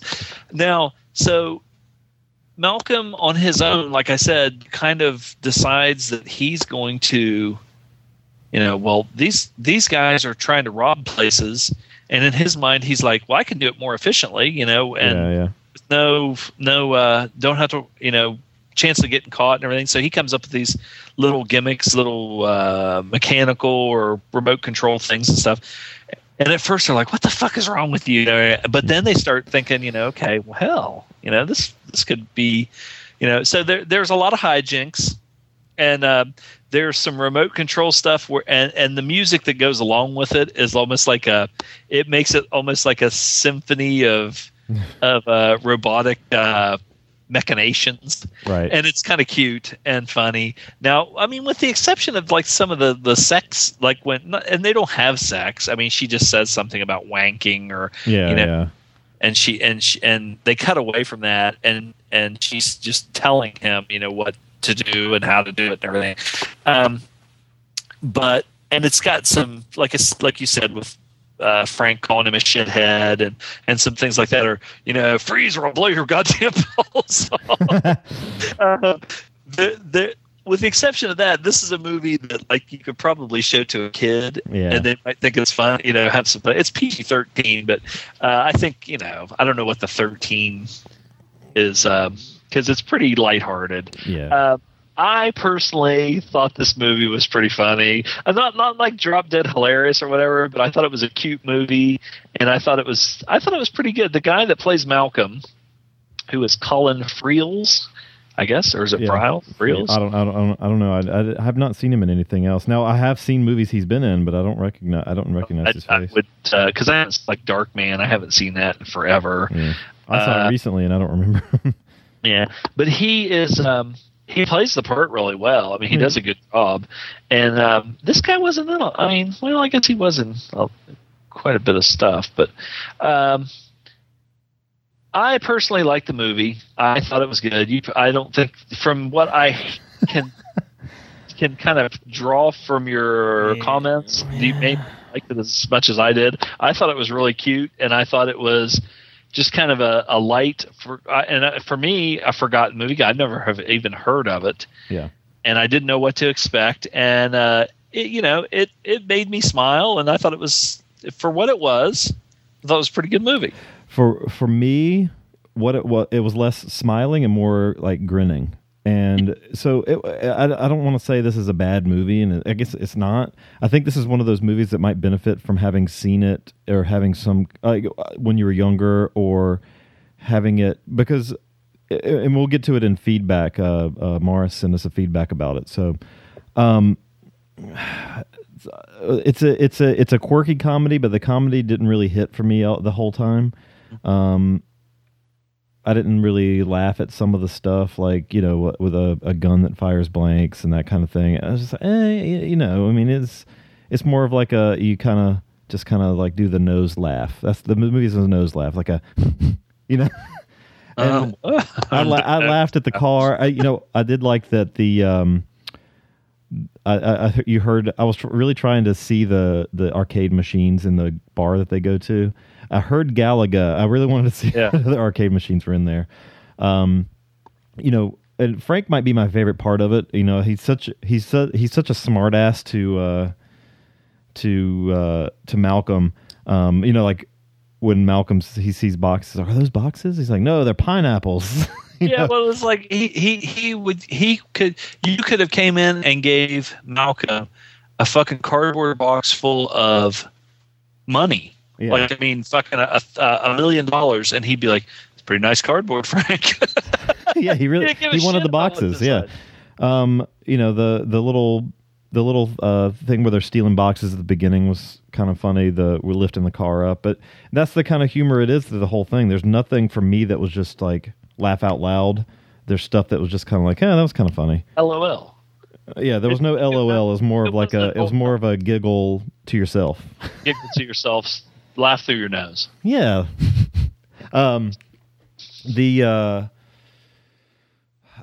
Most of his like inventions were pretty cool. Some of them were just like, what the fuck is the point of that? Like, like with the mailbox that comes in the window. Come on, his front porch was like 2 feet wide. He didn't save any time at all by moving that mailbox into the window. God. I'm with you. You have no joy. You can't. Yeah, I mean, what's the matter with you? You watch too much Mill Creek and fucking. I watch too much Haneke. Or whatever the fuck that guy's name is. Oh my god. Oh my god! If Antonio Banderas was in this, and Almodovar, if there were more trannies in this, it would have been better for me. There you go. That could have been a tranny. I laughed through my nose when the chick wants to live there too, and he pulls out the clipboard to ask her questions like he does with Frank at the beginning. He's got this checklist where he says, "Have you ever been accused of a crime, or convicted of a crime?" He like starts going down the checklist of. He didn't even like wait for them to answer. He just like he thinks he has to do it. And I guess the neighbors kind of spying on them is kind of funny because they want to check in and make sure he's doing okay. You always see them looking in the windows and stuff. Bren. It's not me. Sorry, Bren. This one didn't work for me as much. Honestly, I took like 5 notes on this. I don't have a lot to add to it. I mean, I wasn't bored, but I wasn't like excited about it either. We can get to our ratings. Well. Malcolm, 1986. It's directed by Nadia Tas. She fucking makes this movie. I would give this a strong. A strong. I'm guessing here. I'm holding my finger on a button that I think you're going to guess. 6 point. Oh, lower than I thought. 5. 6.5. Yes. I'm going to give it a boring straight 5. It was just an average movie experience for me. I thought it was well acted. The final heist was kind of cool. I don't know. Just a lot of it didn't really work like on the level I think it was going for. Maybe if you're Australian, you would. That's what I was saying. I think it's a movie that might have a better local experience. Like it seems like a lot of the people that commented on it that are from that place saw this when they were really young, and it's something. It's like one of those nostalgia. You know, they really liked it when they were young, and like I was saying about Morris's email, he mentions all this stuff later, so we'll get into that more. So. Cool. 5 and a 6.5 for Malcolm. Let's take a break and come back and do another one. Honestly, this never even crossed my path. The Escapist from 2008. We'll be right back.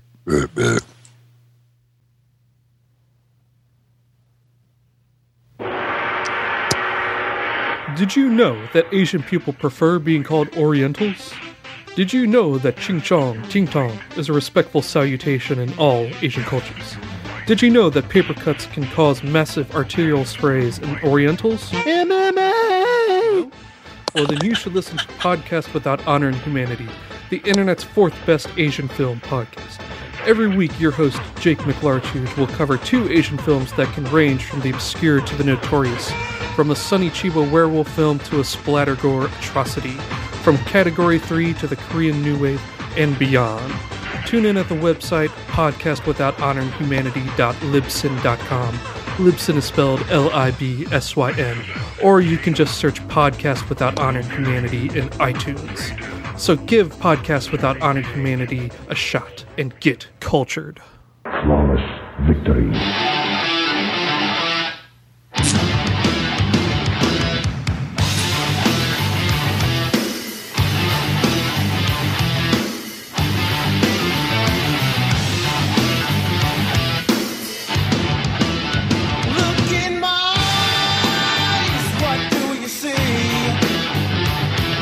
The cult of personality.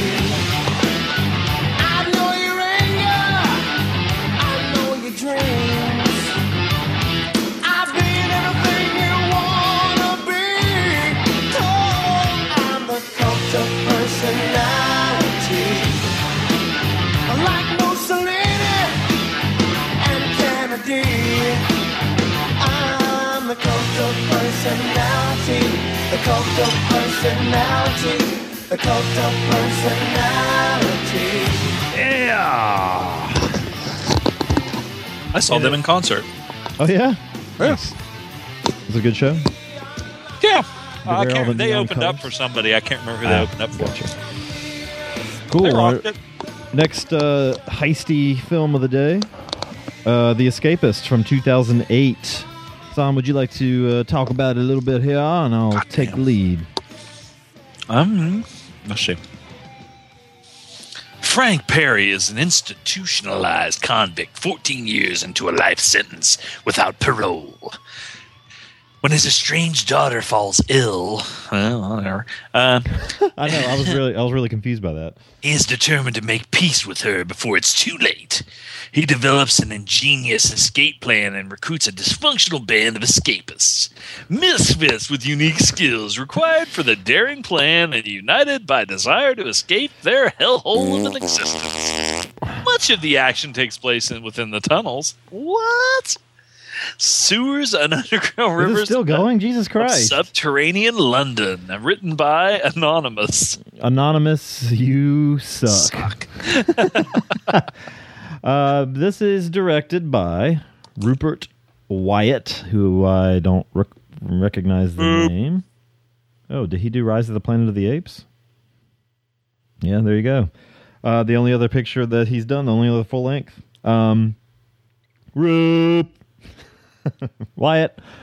Another from the Bryn. And this stars Brian Cox primarily. We also get some Damian Lewis, some other people. You get fucking Seamus in there. Yeah. I was really surprised to see. I was like, was that fucking Seamus with a diamond in his tooth? And it was. And this is not a WWE film, so he's called Two Ton in the movie. This also has Joseph Fiennes, who I don't know that I've ever seen anything besides Shakespeare in Love, and he did not look fucking. I did not recognize him at all. Oh. I don't know if I've seen any of his other movies, but he definitely looks different from in the last. I guess that was a decade difference between those two, so he was not super pretty in this one, like he normally would be, I guess. This is I guess at its heart, a prison break movie.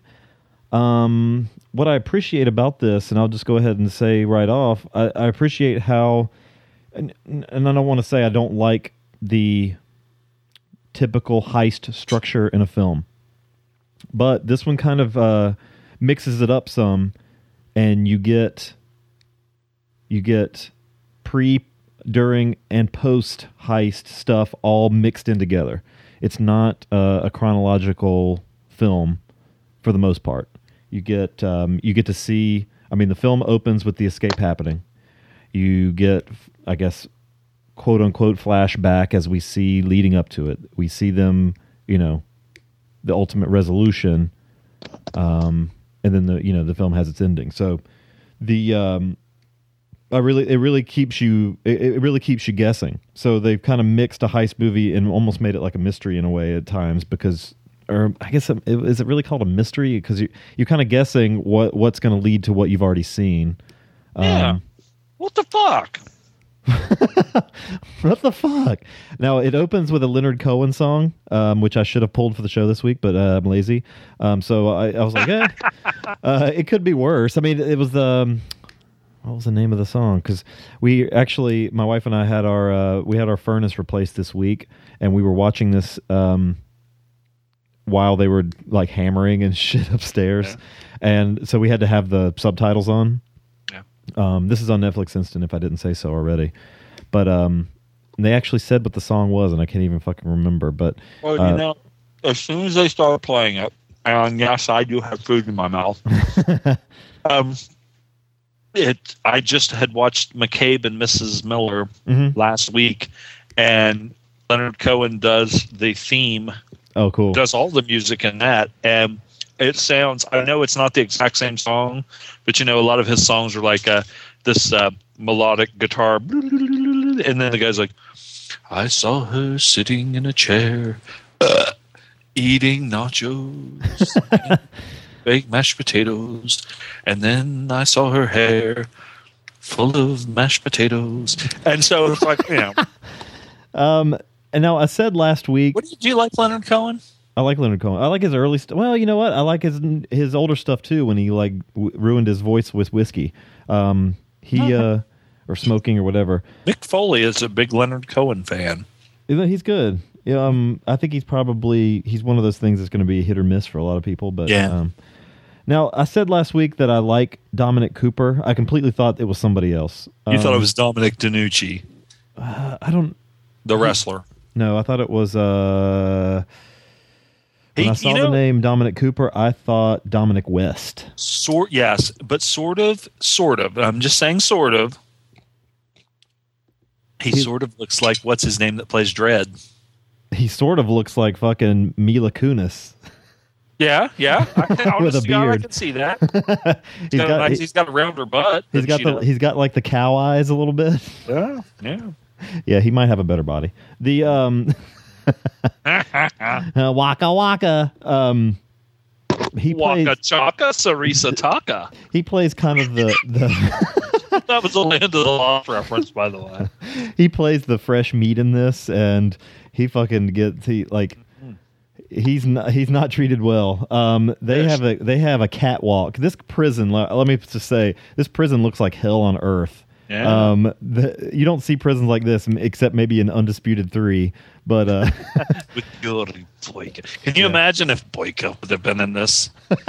You fresh fish, shut your fucking mouth. or if Seamus was doing a Russian accent. Oh, you know what?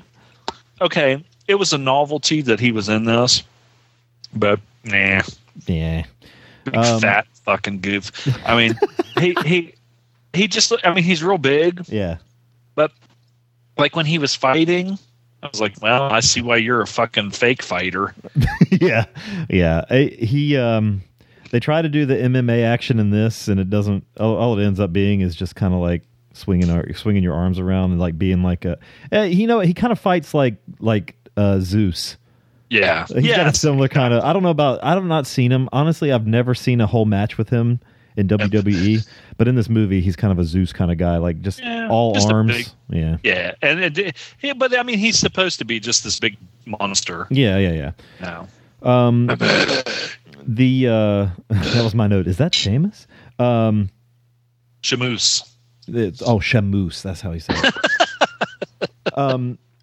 So they get the hellish prison, and then you have good old Dick Winters showing up, Damian Lewis, and his character kind of confused me. At first, the way he's presented, I'm like, okay, he's just kind of like this.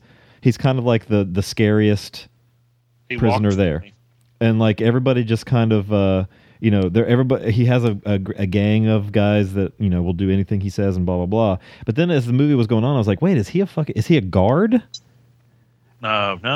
Well, I know he's a prisoner because he says he just has so much power that he has his own little, and it's probably like one of those deals where even the guards are kind of afraid of him because he could have them killed, and not only that, but he's got a lot of them on the take. Yeah, and see, what confused me, I assumed prisoner all along, and then you see him at one point sitting in an office with a bunch of the guards. And I'm like, wait, is he a guard? What the fuck?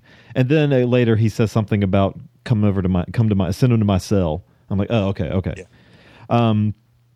But he was pretty good in it. It was weird hearing him with a British accent. I don't know if he is British, but I thought he was. I've only ever heard him do American accent. Now, what have you seen him in? Just TV shows? TV shows and Band of Brothers. Because he was, that's right. I forgot I haven't seen Band of Brothers in a long time. Oh, that's why I called him Dick Winters, because that's the character. He was the character, the real a couple of, not Hard to Kill or something, like Human Target or something. I can't remember what it was called. There was some show he was on. Now he's on another show now. He's on Homeland now. Yeah, I never saw the movie Dreamcatcher that he is. I saw Dreamcatcher. I haven't seen Stephen that King. one.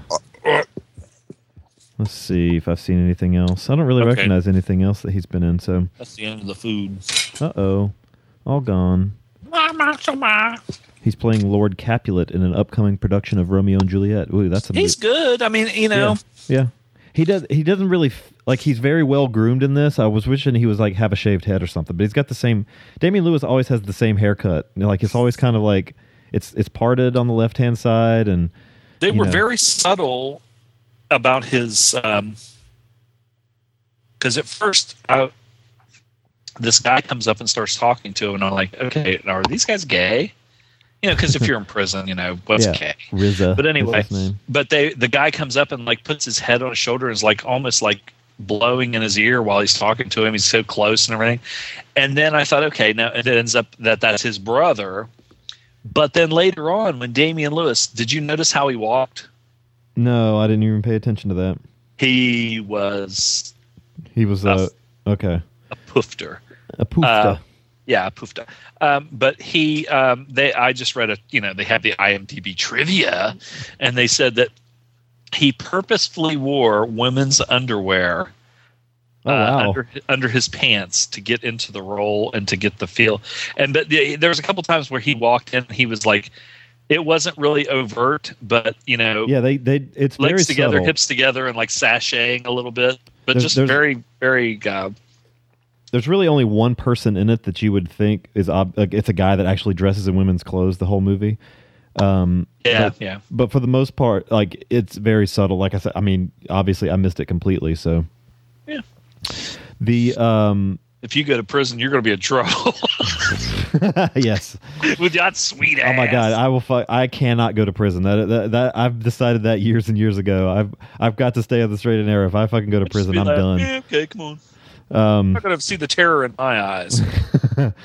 The catwalk is pretty horrifying. These are all they send in new prisoners at one point, and these guys they're still like powdery, I guess, from they're delousing them or whatever.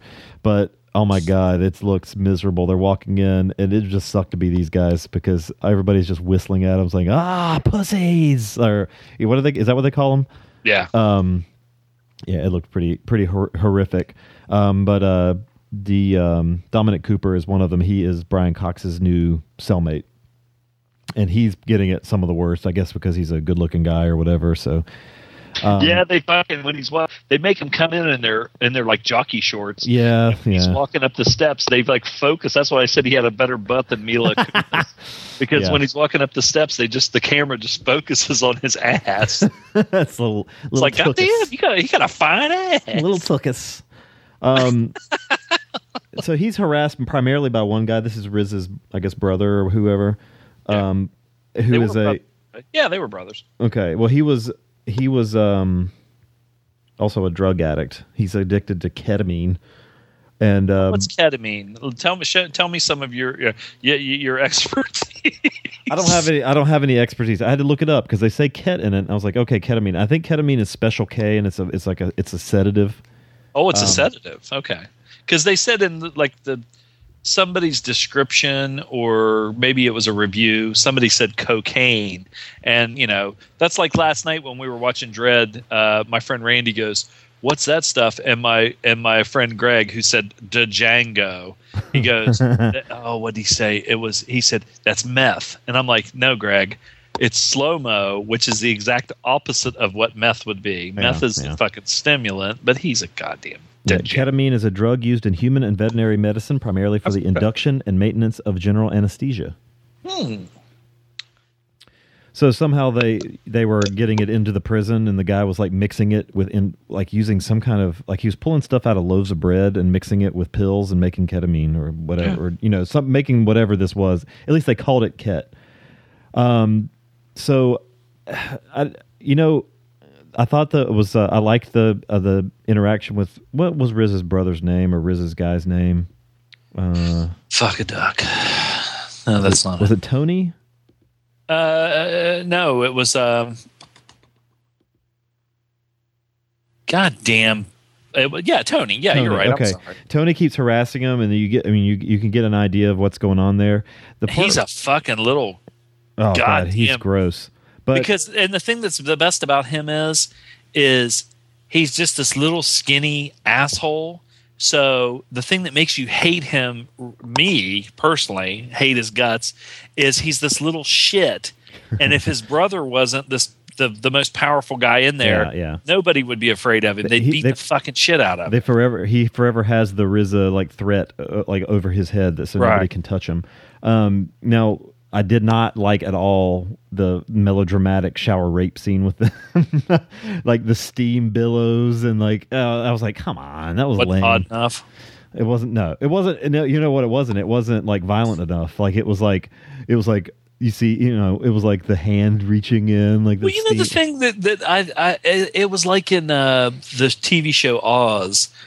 It's like some guys, like, they'll go in to this place, and then when the guy comes up to them, they just don't know what to do. So it's almost just like they're just like, Jesus fucking Christ. Like, not they're paralyzed, but they're like, oh my God, And then eventually, like in the show Oz, after this happens to this guy, this guy Beecher, the guy played Beecher, after he got raped and abused so many times, then finally he just fucking snapped and went berserk and just beat the fucking shit out of this guy on Oz, and then nobody would fuck with him because they thought he's nuts, and they always said the guys would come after guys if they thought you would fight back, they'd leave you alone, because no matter, even if they get you and beat you up, there's a chance that they're going to get hurt. And you just think to yourself, okay, dude, you just got raped and fucked and everything else for over and over and over and over and over, and then you finally fight back and they leave you alone. Wouldn't it have been better just to fight back from But so I mean, like in that movie, the guy was or in Oz, he was a he was like just an accountant or something. Yeah, he was just. I mean, he wasn't used to that kind of stuff, and so it takes a while for I guess for either. Oh, I don't know, whatever. But anyway, but that little fucker, I'd have drilled him right in his goddamn mouth, and then I'd have shanked him. Well, he I'd have fucked him. I guess everybody is afraid of RZA though. I don't care because they're going to kill you anyway. So would you rather die, with a butthole, an unstretched butthole? Well, it was cool when they would show the escape. You'd hear the guards like it was cool the part where the guards calling. But you know out who's what? missing. Seriously, that guy was kind of little and skinny. The Tony. So I mean, it probably wouldn't have been that bad. Well, he was. Well, I think another thing is that Brian Cox was leaning on Dominic Cooper, saying, "Don't fuck this up for me." Yeah. Because he was relying on Dominic Cooper's character to make his escape. Well, and I just see that's just a thing where the guy, like I said, they always call it this in prison movies and stuff, fresh fish, the new fish, fresh fish or whatever. And the guy, he was just totally out of his element. You could see he was probably like had some minor charge, like a drug charge or something stupid, but he wasn't a violent criminal and he wasn't used to, it's like welcome to the jungle, baby. Yeah. So he was a victim, and I mean, you're either a fucking shark or you're a fucking fish. Just like a horror hound. just like any good horror hound or heist movie, you have assembling the team. You have figuring out, plotting out how to do it, and it's cool how they do it with this one with dominoes. Like, granted, watching them lay out the dominoes, like how the fuck are they remembering any of this by laying like stacking dominoes? But whatever, it was kind of neat.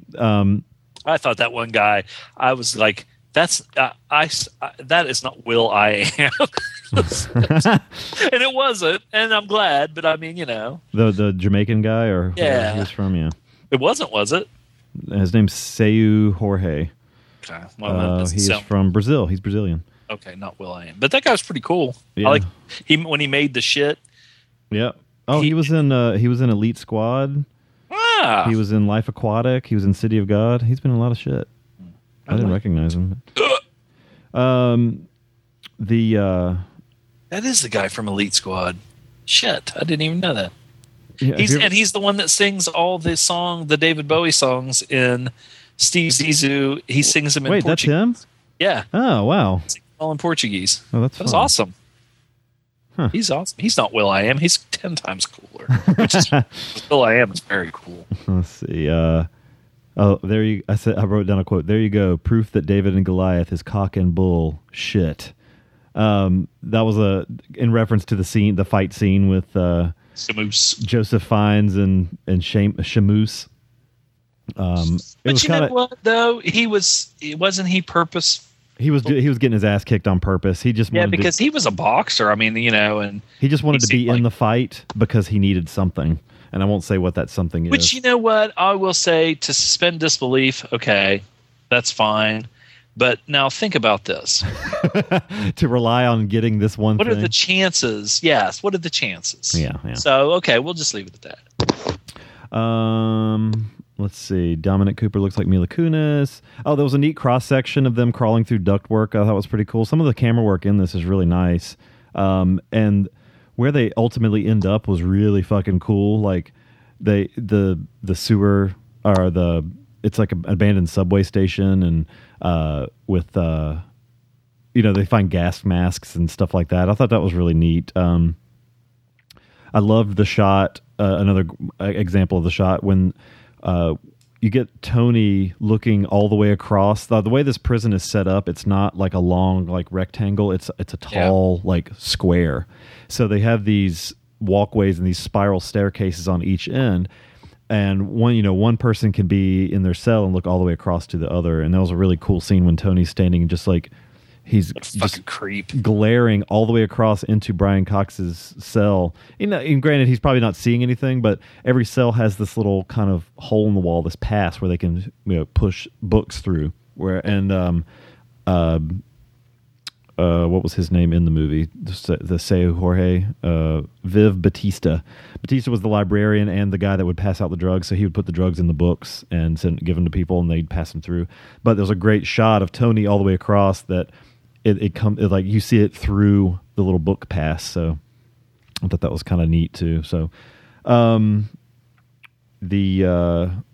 what they find is damn cool. I already said that. I'm jumping around in my notes. So. There's some really cool lighting, especially right before they get to the, I guess before the climax of the film. But there's some standing water and stuff. It's really well lit because it almost looks like digitally enhanced. It's almost all gray, but there's a reflection coming off this standing water that's making that like kind of hatched pattern, kind of wavy hatch pattern across everything. I thought that was really well lit too.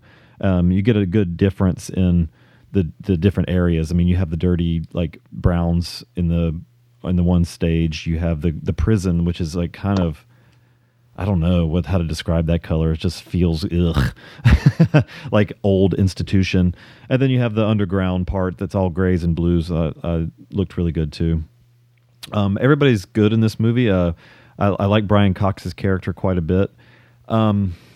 The end is probably a polarizing thing. It's got kind of a twist ending. Yeah. I won't go into it at all, but I don't know that I like the ending. I thought it was fine, but I think it was Hitchcock once. I'm not going to get into that. Did you see it coming? I didn't see it coming, but I don't know that I liked the surprise, and I won't say the Hitchcock thing. But let's hear what you had to say about it. Well... okay. I have seen Joseph Fiennes in quite a bit of stuff. He was in the Sniper movie with Ed Harris and Jude Law, the Russian versus the Germans. I can't remember what that was called. Was it Enemy at the Gate? Yes. I never did see that one. But I did not fucking have a clue, because when I was watching this, I was like, man, this guy's pretty good. He's kind of cool looking and everything. I didn't recognize him at all. Who the fuck is this? And he sort of reminded me of, with the look, sort of, because he always wore a hoodie, like a sleeveless hoodie. Yeah. But when he was walking around, for some reason, he kind of reminded me of Fassbender, maybe in like Hunger or something like that. I don't know. But he was really good. And I was like, holy shit, that's right. I remember seeing Joseph Fiennes in the titles, and that's him, because he totally looks at, and I haven't seen him in anything in what seems like a long time. He's probably been working. I just haven't seen any of his shitty movies. That Steve McIntosh that plays Tony he's good, because I fucking hated his guts. Yeah. And he was a little fucking asshole piece of shit. Now, oh goddamn, that Liam Cunningham. I seem to see he was the one that played me. Was he Brody? Yes, he played Brody. I have seen him in a lot of shit. Dog Soldiers, Clash of Titans. He's been in just a lot of movies. I mean, a lot of fucking movies. A lot of movies. Now, he was very good. The whole cast, like you said, was really good. Brian Cox. I don't think I've ever seen anything that I dislike Brian Cox in. No, and even he's always good. He has a lot of charisma. Now you get I will to see say his big old man ass. Yes, I was going to say, and it wasn't as much his ass as I could have done without just seeing him like shirtless. Oh yeah, because he's very old and he's got a really big gut, and and flabby moobs. And he was not as moody in when he played Hannibal Lecter, but of course that was a long time ago, and he was born in 1946, so he's pretty old. But he's a really good actor. He's got a lot of charisma. And he was perfect for this role as the, kind of old veteran convict guy. Now, did they say what he was in prison for? Raping his daughter. No, I'm just kidding. No. I don't think they did. I don't think they ever did.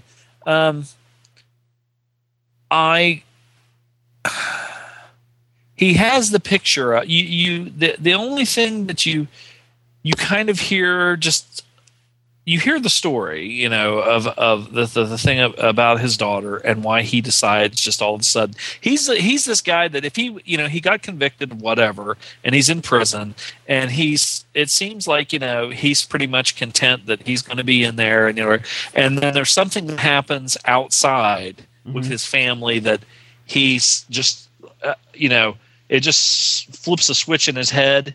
And I think that the flipping of the switch in the head is okay, I'm in here forever. I have nothing to fucking lose. So who gives a shit? I need to get out of here. And he becomes like driven to do it. Now,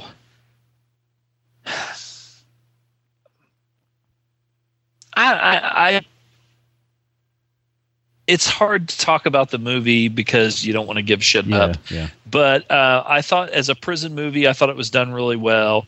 I thought that it's always cool. Prison movies, I mean, honest to God, most prison movies are usually pretty good. Yeah. Because even though they have a lot of the same stuff with somebody getting terrorized or getting raped or getting fucking squeezed by either a tougher guy or a gang or something like that, there's a lot of the same themes, but it's interesting because it's such an interesting subculture of humanity, just men or women in an all women's prison, all thrown together, and they're all having to live there, and how they just become.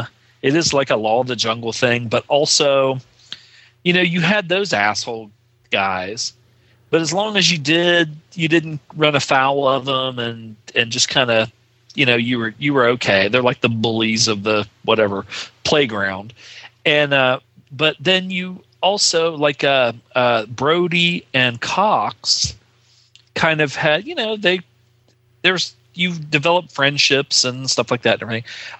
Now, and also seeing, like you said, what the insides of the prisons look like, and how those prisons. I've seen like in that prison right there looked almost exactly like the one they used in The Name of the Father with Daniel Day-Lewis. Mm-hmm. Sort of the same. Catwalks that go around each level and those steps. It might have been shot in the same place. I don't know. But you pretty much covered just about everything. I am glad that wasn't Will.i.am. That would have put if that would have been Will.i.am, it would have been almost as much of a distraction as that being Seamus. Because that was kind of it's like, I don't know, maybe because like when I watch a movie and I see like an old time wrestler, like The Godfather, the guy that played Luca Brasi was Lenny Montana, and he wrestled for years and years and years and years and years. Or you'll see Hard Boiled Haggerty in he was in a shitload of fucking movies. Or Mike Mazurki was in a shitload of fucking old noir and westerns and stuff like that.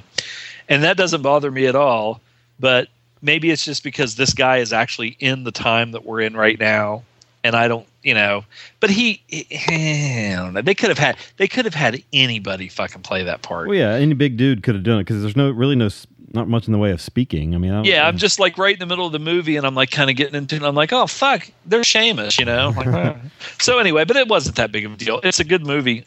Yeah. I'd never fucking even heard of it, and which isn't surprising. I mean, especially with some foreign movies and stuff like that. I'm glad that Bren pointed this out to us. What do you think of the end? I mean, obviously, I know what they were going for, and it made it not be typical.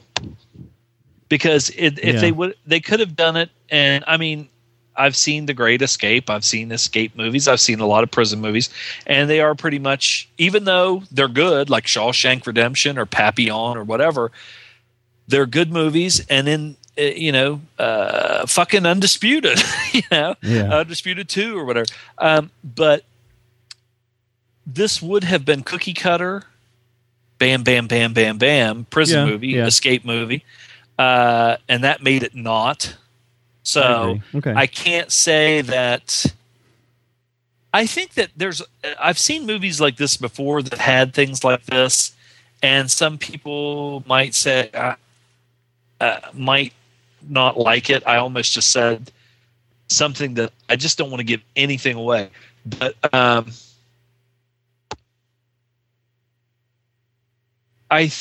especially the way the movie was laid out, with them showing the flashbacks, and so, because the whole time I'm sitting there watching it, I'm thinking, okay, well, they're showing the escape going on, and then they would flash back, or they were showing the planning and what led up to it. Yep. And it wasn't a flashback; it was a flash forward. But then when I was watching it, I was thinking, okay, well, this kind of sucks because you know what is going to happen with, say, Tony and Dominic Cooper's character. You know what's going to happen because here they are doing the escape, and Dominic Cooper is still there, and he's still alive. Or so-and-so still. Yeah, you're right. But then the way the inevitable thing plays out, that kind of explains it. I agree. But anyway, I like that's it a lot. It's like I said, this is one of those ones that it's just watch it and you'll know what we're talking about. It's on instant. It is on instant. So, we can get to our ratings. I give this an 8.25. I had a lot of fun watching it, even with the construction going upstairs and fucking $4,500. That's life. And it's been hot as shit. This thing works better than our old one, and we can't get the temperature right, and we're fucking sweltering at night. My house is just a small little 2-bedroom house. It has a full basement, but I mean, it's only 2 bedrooms, and I think my grandparents had the same thing that you're having right now, because I've said that it's like they put a furnace in that's almost like too big for the house. Yeah. So I'll put the goddamn thing. I'll have it under 70, and when it comes on, it feels hot. I had to turn it down to 63 last night. Yes, I have the same thing. Yeah. Or you'll wake up, you won't be able to sleep, or you'll wake up and you'll be hot as shit. Oh god, that's terrible. I give this an 8.25. Like I said, even just with the noise going on around, it's still you're able to follow it. It's not overly convoluted. Everybody's good in it. Except for I guess Seamus. And if you're into old man, like if you how some guys like MILFs or GILFs. Yeah, if you're into fat old guy tits, you might like this too. And he's got his belly, like if he walked through, like if there was a tripwire, his stomach down by his feet, his stomach could be like 4 feet over the tripwire before his ankles would hit it.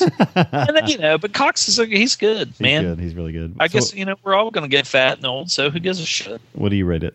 He's making movies. I give it an 8, straight up 8. Nice. Your 0.25 is just ridiculous. That's unheard of. Well, okay, you tell me what that 0.25 is. I don't know, because it didn't feel like an 8.25. It didn't feel like an 8.5. Oh, the gentleman. Cool. I envy his hair. I remember when I used to part my hair, could comb it like that, and now there's not enough hair to even fucking fuck with. Just shave it off, man. Yeah, I know. Yeah, I did. I have before. Cool. Let's take a break, and we'll come back and discuss more grooming tips and do some feed sack. Feed sack. We'll be right back.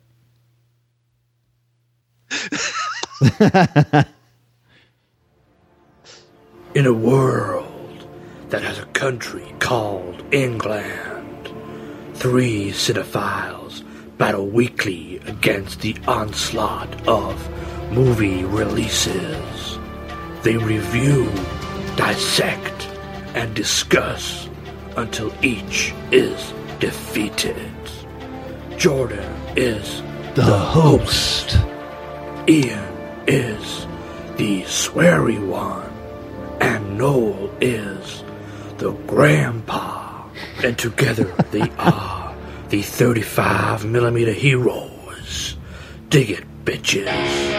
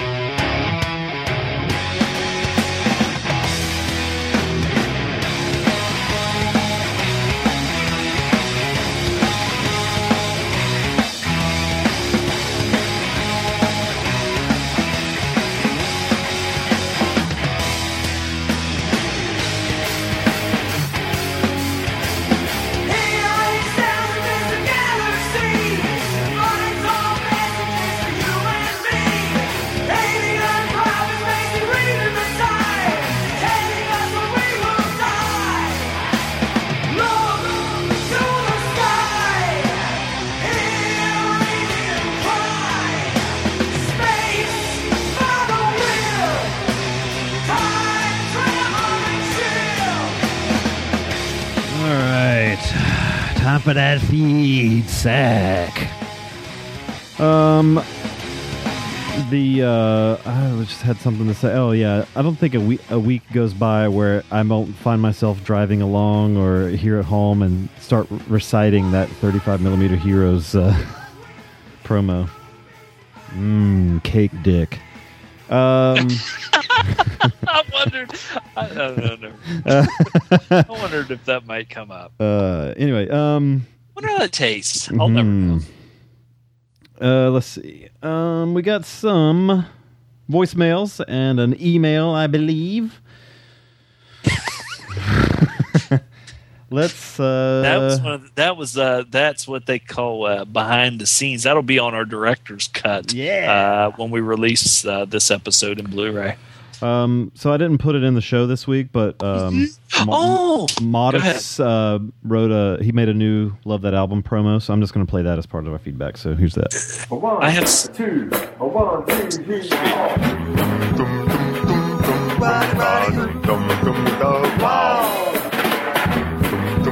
Love that album. Love that album. Love that album. Hello, Tom Waits here. If you want to hear a really professionally recorded podcast promo, then I'd suggest you go elsewhere. But if you want to listen to a podcast where there's a whole lot of interesting talk about favorite and great albums and what makes the songwriting so fantastic, then I'd suggest you listen to Love That Album, hosted by Morris. Now, if only he'd talk about one of my records. Whoa, whoa, whoa, whoa. Love That Album podcast, as endorsed by 1 out of 5 Tom Waits impersonators. You can get the podcast from iTunes, searching for Love That Album, or you can get it from lovethatalbum.blogspot.com. Listen to this podcast, accept no imitations. Yay! And then I'll go ahead and read his email too about mainly about Malcolm. Because we mentioned it earlier. So Modest says, "Hello, Loaf and Zom. Hi. I look forward to hearing what you guys have to say about the film Malcolm. The film is near and dear to a lot of folks' hearts here. I just broke every heart in Australia because I said like all of 6 words about it. And I apologize. They hate you there anyway. Oh, God. So if you've given it a low mark, insert fart noise here. Australian films to that point were often period pieces or the sort of flicks spoken about in the brilliant Not Quite Hollywood documentary. Malcolm was something very different at the time as far as local films go. I'm not sure, but I think it played some part in influencing a string of films that followed with a quirky feel to them, a word I really got to hate in describing local films. Malcolm isn't a flashy film, but it's full of great ideas, good storytelling, and interesting characters. I think I actually know people who are like Malcolm, socially awkward, but have a real passion for things that leave others scratching their heads over. So I really enjoy his character. Like movies. Yeah, because it was in Melbourne where I live, as does the Frost Giant. I love spotting familiar places. The Frost Giant being Terry Frost. The scene where where Malcolm, Frank, and Judith change over the truck to an ice cream van was shot behind a building I used to work in. David Parker and Nadia Tass, who made the film, love showing off Melbourne in their films like the city is a character. I love seeing how things look different between now and when the film was made in '86. Anywho, I hope you enjoyed it. Even if there were no boobies in it, there almost were boobies. Tass and Parker also made another film I mentioned to you earlier called The Big Steal. Even if you don't review it, I urge you to watch it. It's very funny. Cheers, martyrs. P.S. Not by Tass and Parker, but another really good local film that of that period is Proof, starring Hugo Weaving and Russell Crowe. That sounds interesting. Mr. Anderson. Russell Crowe? Yeah. Do you know that he's got a movie coming out with Mark Wahlberg? Oh, boy. Yeah, dig it. And it's got Catherine Zeta-Jones, and she's one of these ones that, you know, when I said some women get older and they get naked, pray that she gets naked. Yes, love indeed. to see her naked. Oh, boy. I'd pay $4. Would you pay 10? Well. So, here's a voicemail.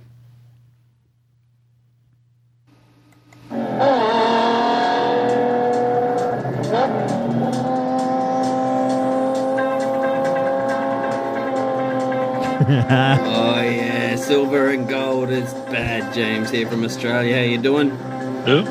After last week's episode and listening to you guys talk about Cannonball Run, I just had to chime in. And there's a little tune here, the opening tune to the movie. I fell in love with it. You know, I can't say I love it so much now, but as a kid, I think I was about 8 years old maybe when I saw it, and I love this song so much. I got the trusty old tape deck and held it up to the TV speaker and recorded it about 3 times in a row.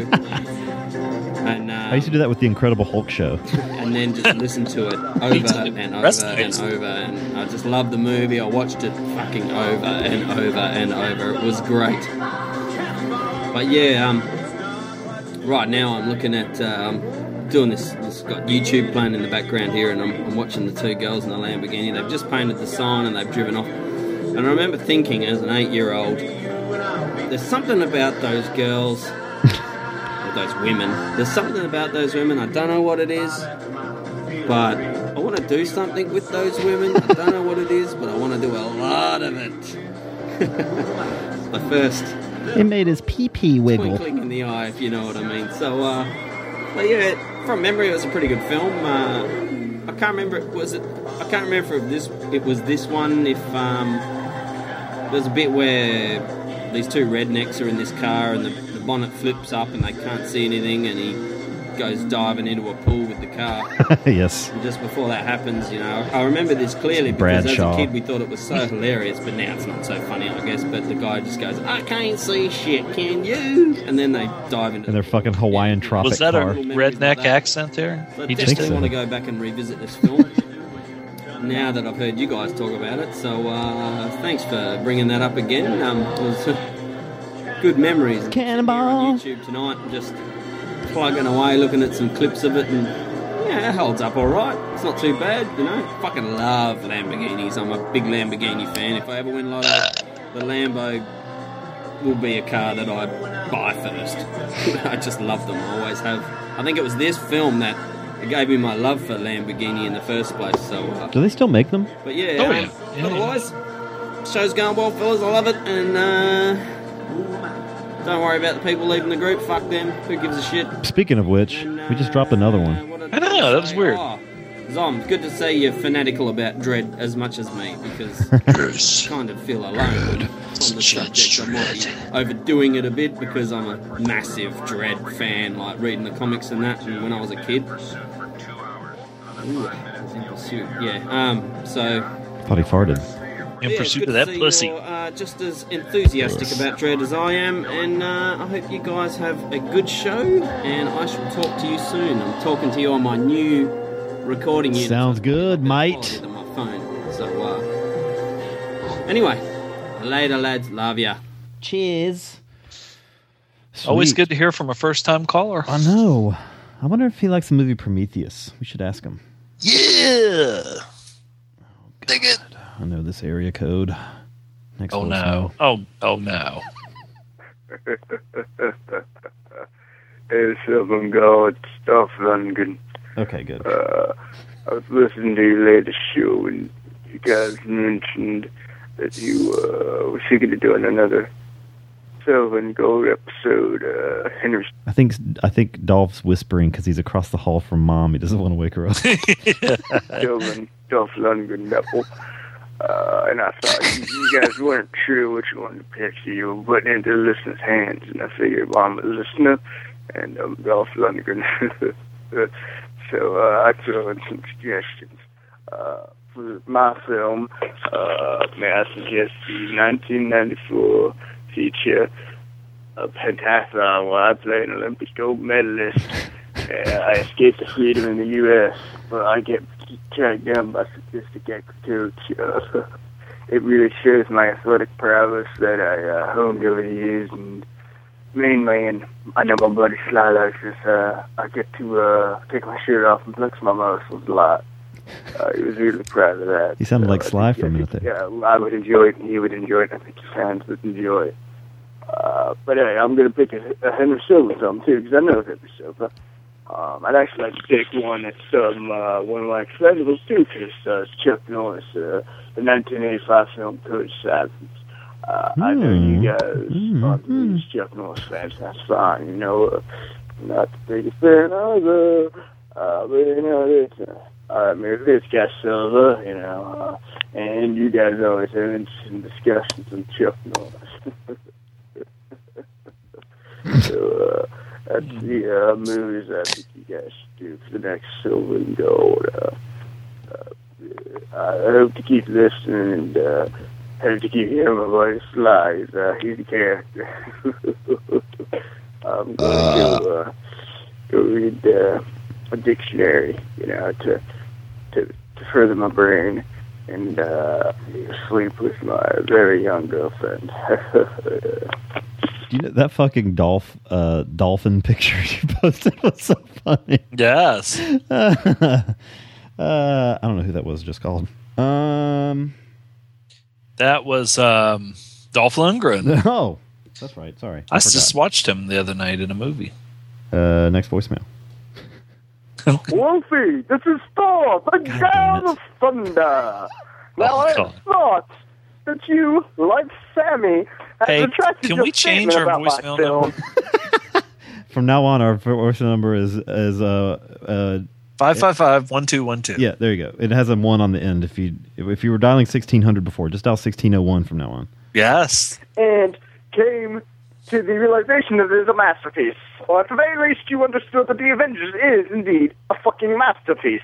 And you went on to praise Thor, and I know you did it in a backhanded way, saying you just don't like my mythology, but you're okay with being a setting, why, yada, yada, yada. Thor doesn't care.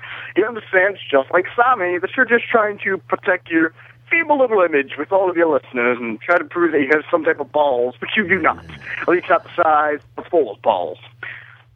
But then you went last week in your review of Swamp Thing, and you made a snide little remark that had nothing to do with the review, that Swamp Thing was better than Thor. And my first thought was, what the fuck is Swamp Thing?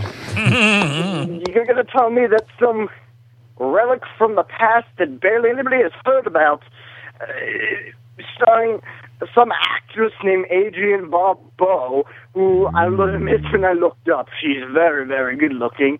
But you're going to say that's better than my movie, which had me, Thor, Natalie Portman, Stellan Skarsgård, and Tom Hiddleston, and a cameo on end credits by Stella Stevens and Barbara Boucher. God damn it, Adrienne Barbeau's tits mushed together. But then I started looking and thinking, this doesn't make sense. How Barbara can Boucher, a piece Jesus. of trash, literally like Swamp Thing, be better than the God of Thunder? Then I thought, well, maybe it's because the Swamp Thing reminded you of your ex-girlfriends, and I kind of understood that. I had an ex-girlfriend whose nickname was I want to get to the bottom of this. I tried to give you a second chance like I did Sammy, and I know I heard him say on your Silver and Gold Facebook group that my call on Silver and Gold made him like my film less, but I know, just like you, he's just trying to keep his image, and he better be careful, because I'll make it to another Whorehound. I know that's the reason he didn't make it to the one in November, because he thought I was going to be there, and he was scared shitless, so he made up some excuse about that he had to work full hockey. That's a term I picked up down here in the States. Apparently some people still use it. What I want to say is, Swamp Thing sucks compared to Thor. Prometheus sucks compared to Thor. The only thing that is good compared to Thor is the Avengers. And you know it, Flofi, just like Will knows it, just like Zom knows it, and just like, as much as he doesn't want to admit it, Sammy knows it, and everybody else knows it. So don't let Thor hear you bad-mouthing his movie with little snide remarks again and saying some piece of shit like Swamp Thing is better than my movie Thor, or else Thor will have to come down to North Carolina and turn you into a Swamp Thing if you catch my drift. And if you don't, I will beat you so mercilessly you will look like the Swamp Thing, is what I'm getting at. Oh, okay. Good day. I just thought of Adventures in Babysitting. Speaking of Thor, I need to watch that again. It's been a long time. Who was that? Oh, that was the fucking the Shoe. Yeah. Elizabeth Shue. Jesus Christ, she was on either CSI or some one of those shows or something the other day, and you know she's the MILF Shoe in that. Fuck! Oh my god, I love the Shoe. I like her a lot. Oh my god, talk about wanting to jizz all over some what? Next voicemail. Thor totally forgot to mention Anthony Hopkins, one of the finest actors ever graced cinema. Man, this picture of fucking Continuous was a masterpiece, and the only reason I forgot is because I was thinking of having a threesome with Natalie Portman and Adrian Barbeau, which I could very well. And then also Kat Dennings was also in Thor. She was in and Ghost I'd love Rider. to fuck her milky tits too. I So haven't seen make it Ghost a Rider. foursome. And you know what? Because I like Anthony Hopkins, Stellan Skarsgård, Tom Hispanic? Hiddleston, we're all just gonna get Barbara the fucking orgy. It'll be marvelous. Hispanic, We'll not film it. Barbara It'll be Stanwyck. the Thor porn. It'll be a good old-fashioned Thor orgy. A 4G. Damn, A Torgy. So yes, there you go. There's a lot of fucking going on behind the scenes in Thor, and there's a lot of awesomeness in Thor, and that makes it better than fucking Swamp Thing. And Adrian Barbeau is allowed to come in and fuck me because I think she looks good. Raquel Alessi? No. She was in Ghost Rider. That one that's real good looking. She's real good looking. Ava Mendes. Oh, Ava Mendes. She was in fucking Holy Motors in a really bizarre scene where the dude like she's so tears good her dress and gives her a burqa and then like fucking like lays down with her with a boner. If I could kidnap somebody and get away with it, there'd be a lot of people. But I mean, you know, she'd be one She's of them. up there on the list. She was in Ghost Rider? Yes, goddamn you, dude. No, seriously. Okay, Ghost Rider. Honest to God. Are we talking about Ghost Writer or Ghost Rider? Rider with Nicolas Cage as the goddamn Ghost Rider. Was she in the second one? No, she's in the first one. Oh, weird. But I will say this. You need to see both of them. Okay. But the second one is fucking awesome. What about Thor? Is that movie any good? Never heard of it. Next voicemail. Idris Elba is in the second one. Nice. Give it a play. Here we go. Hey, Silvergo. This is Sylvester Stallone. Now, the other day you have things. Stone Cold Steve Austin. Call it, play wine like a bitch, cause I don't get it right. Fucking work out, get all big, fucking muscular, fucking muscles, fucking meat, steak, Dolph, you know, fucking, and on the pants just working out like 5, 6, 7 hours a day. Just getting big and strong, fucking look at each other in on the pants. Now, fucking Stone Cold was in my Expendables movie. One of the greatest action movies of all time. Yeah, I think he's lost some confidence because it has been the greatest action film of all time. Now it's one of. I think that some of the fucking punches he took in the Rocky movies is starting to catch up with him because I couldn't understand a fucking word he said. Maybe he saw The Last Stand and he's decided now that Expendables is one of the greatest action movies ever made. Man, I got Dolphin, I got fucking Jet Li, you know, all the big action names. I was like, fucking, right, we need to get the sports fans interested in this movie. I'll get a UFC guy in, I got him in, he's got fucking cauliflower ears, fucking, that's his character. And then I was like, you know, fucking, give me the best wrestling man you can fucking find. And then all the fans are like, yeah, man, we love Stone Cold. He's badass. He's got a bald head. He fucking drink beer and fucking flipping the bird. And fucking, he's wild, man. Yeah, you gotta get him. So, you know, fucking, I did what I had to do. Got Stone Cold Steve Austin in as the bad guy. Fucking, you know what he did? Is fucking drink beer, fucking spill his beer all over the fucking place, spin it around. It's fucking disgusting. What a disgusting freak, man. Fucking, what a freak. He's flipping everyone off and just pissing off everyone, man. I was pissed off. He fucking, you know, I had to fight him. I fucking had to fight him, punch him hard, man. And he fucking broke my neck. He broke Sylvester Stallone's neck, you know?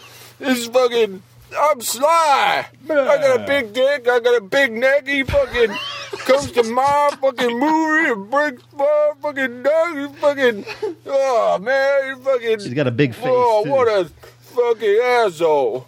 Yeah, so now he's bringing up good, I'm fucking Stone Cold. I'm fucking little puny Stone Cold. Oh, fucking Sly, get me fucking working out with you. I want to see your muscles. Fuck you, man. You're just a fucking another meatball. Sly doesn't deal with fucking meatballs. I ain't got time for you fucking fools. Fucking, oh yeah, Stone Cold, you can go fuck yourself. Because, you know, I'm Sly. I got Steve, you know, and fucking Dolph, and, you know, any other guy I want. Fucking Arnold, fucking, you know, I was right here. Fucking, you saw me even fucking Arnold at the Golden Globes. He was fucking saying, you couldn't understand a fucking word I said. Like, I don't speak English. Fucking, has he heard himself? My English is perfectly clear. What the fuck? Everyone's like fucking jealous of Sly and his fucking articulation of words and fucking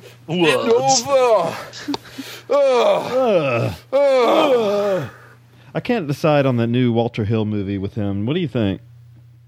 Bullet in the Head or whatever? Yeah. I don't know. His movies for me are just, I watch him just for the ridiculous spectacle that is him. Yeah. With the black hair and the fucking...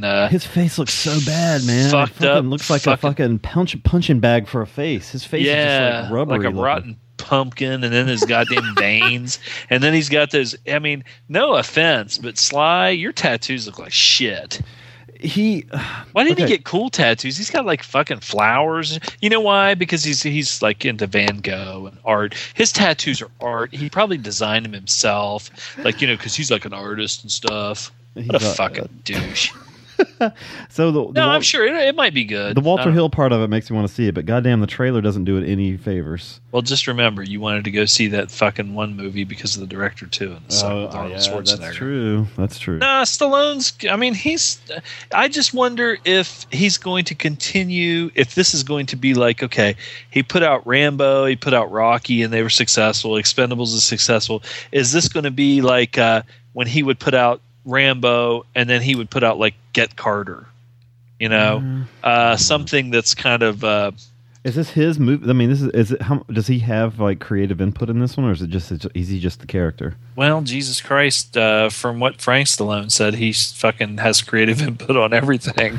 Like fucking, like the Michael Caine movie we watched where he had to be the goalie that saves the fucking day. Yeah, you know. Anyway. I don't know. I won't go see it in the theater, but I'll watch it. I might go see it in the theater. Oh yeah, and $10. And $10 later, I'll come and complain about it on the show. That was probably worth $10. That little 5-minute rant there. Maybe. Dread on Blue is worth $10.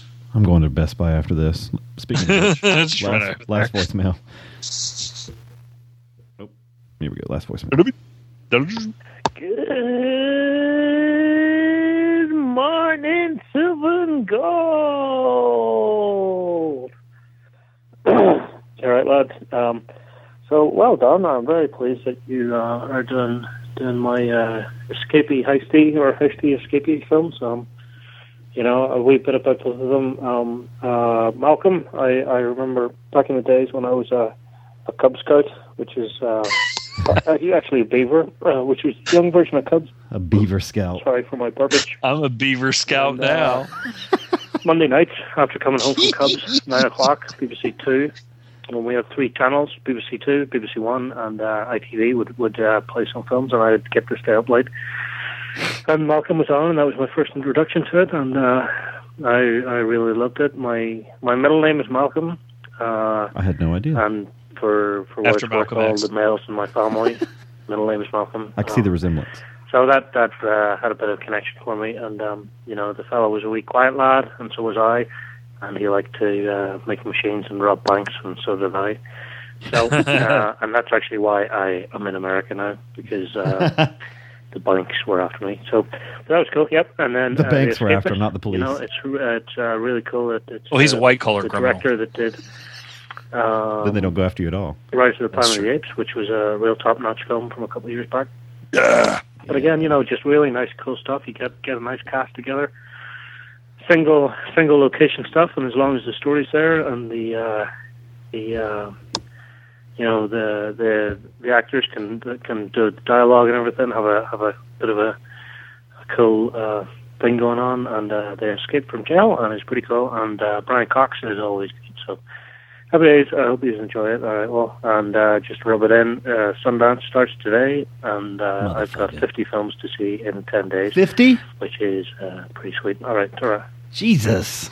5 a day? Is that 5 a day? Yeah. Well, you got 7 days, though. That's not that much. Wait, he said 7 days? I thought he said 10 days. Oh, no. Okay, yeah, 10 days. I'm sorry. I know, but in the theater, that's a lot. I mean, when I went to the Action Movie Festival, I saw probably 20 films in 3 days, and I was fucking beat. Yeah. Bryn is like a fucking animal, though. Yeah. He's a fucking movie fucking Stallone. He's like the Stallone of movies. The Sly. The Sly of movies.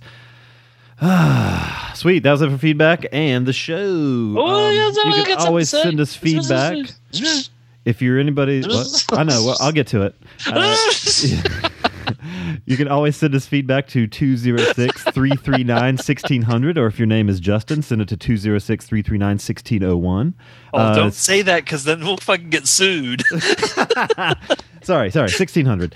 Yeah. Or send a voicemail attachment or an email to silvagoldpodcast@gmail.com. Find us on iTunes or silvaandgold.com, and join our Facebook group, or leave our Facebook group at facebook.com/groups/Silva and Gold. Now, to things of business. Speaking of feedback, we want everybody to send us some karaoke. It's karaoke contest number 2. Zom, I'm going to let you talk about it for a minute here. Alrighty. Okay.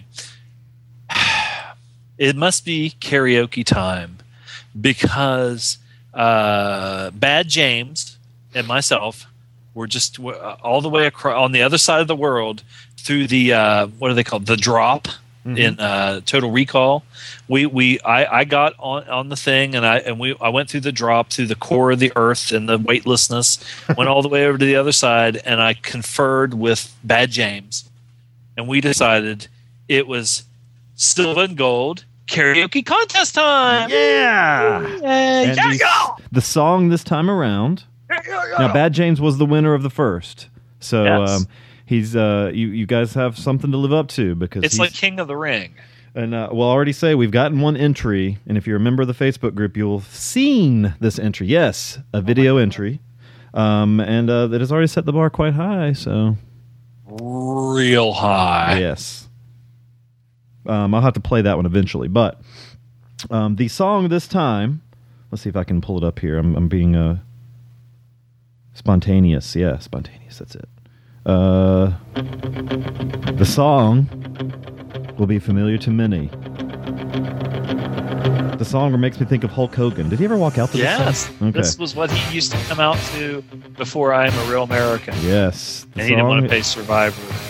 Is Survivor's Eye of the Tiger. There you go. Now, Zom and I don't necessarily reward talent. Zom and I reward... You rarely see talent. Yes. We are living proof that you can keep doing something with no talent at all. But we want enthusiasm and we want effort. If you want to make some new lyrics, good on you.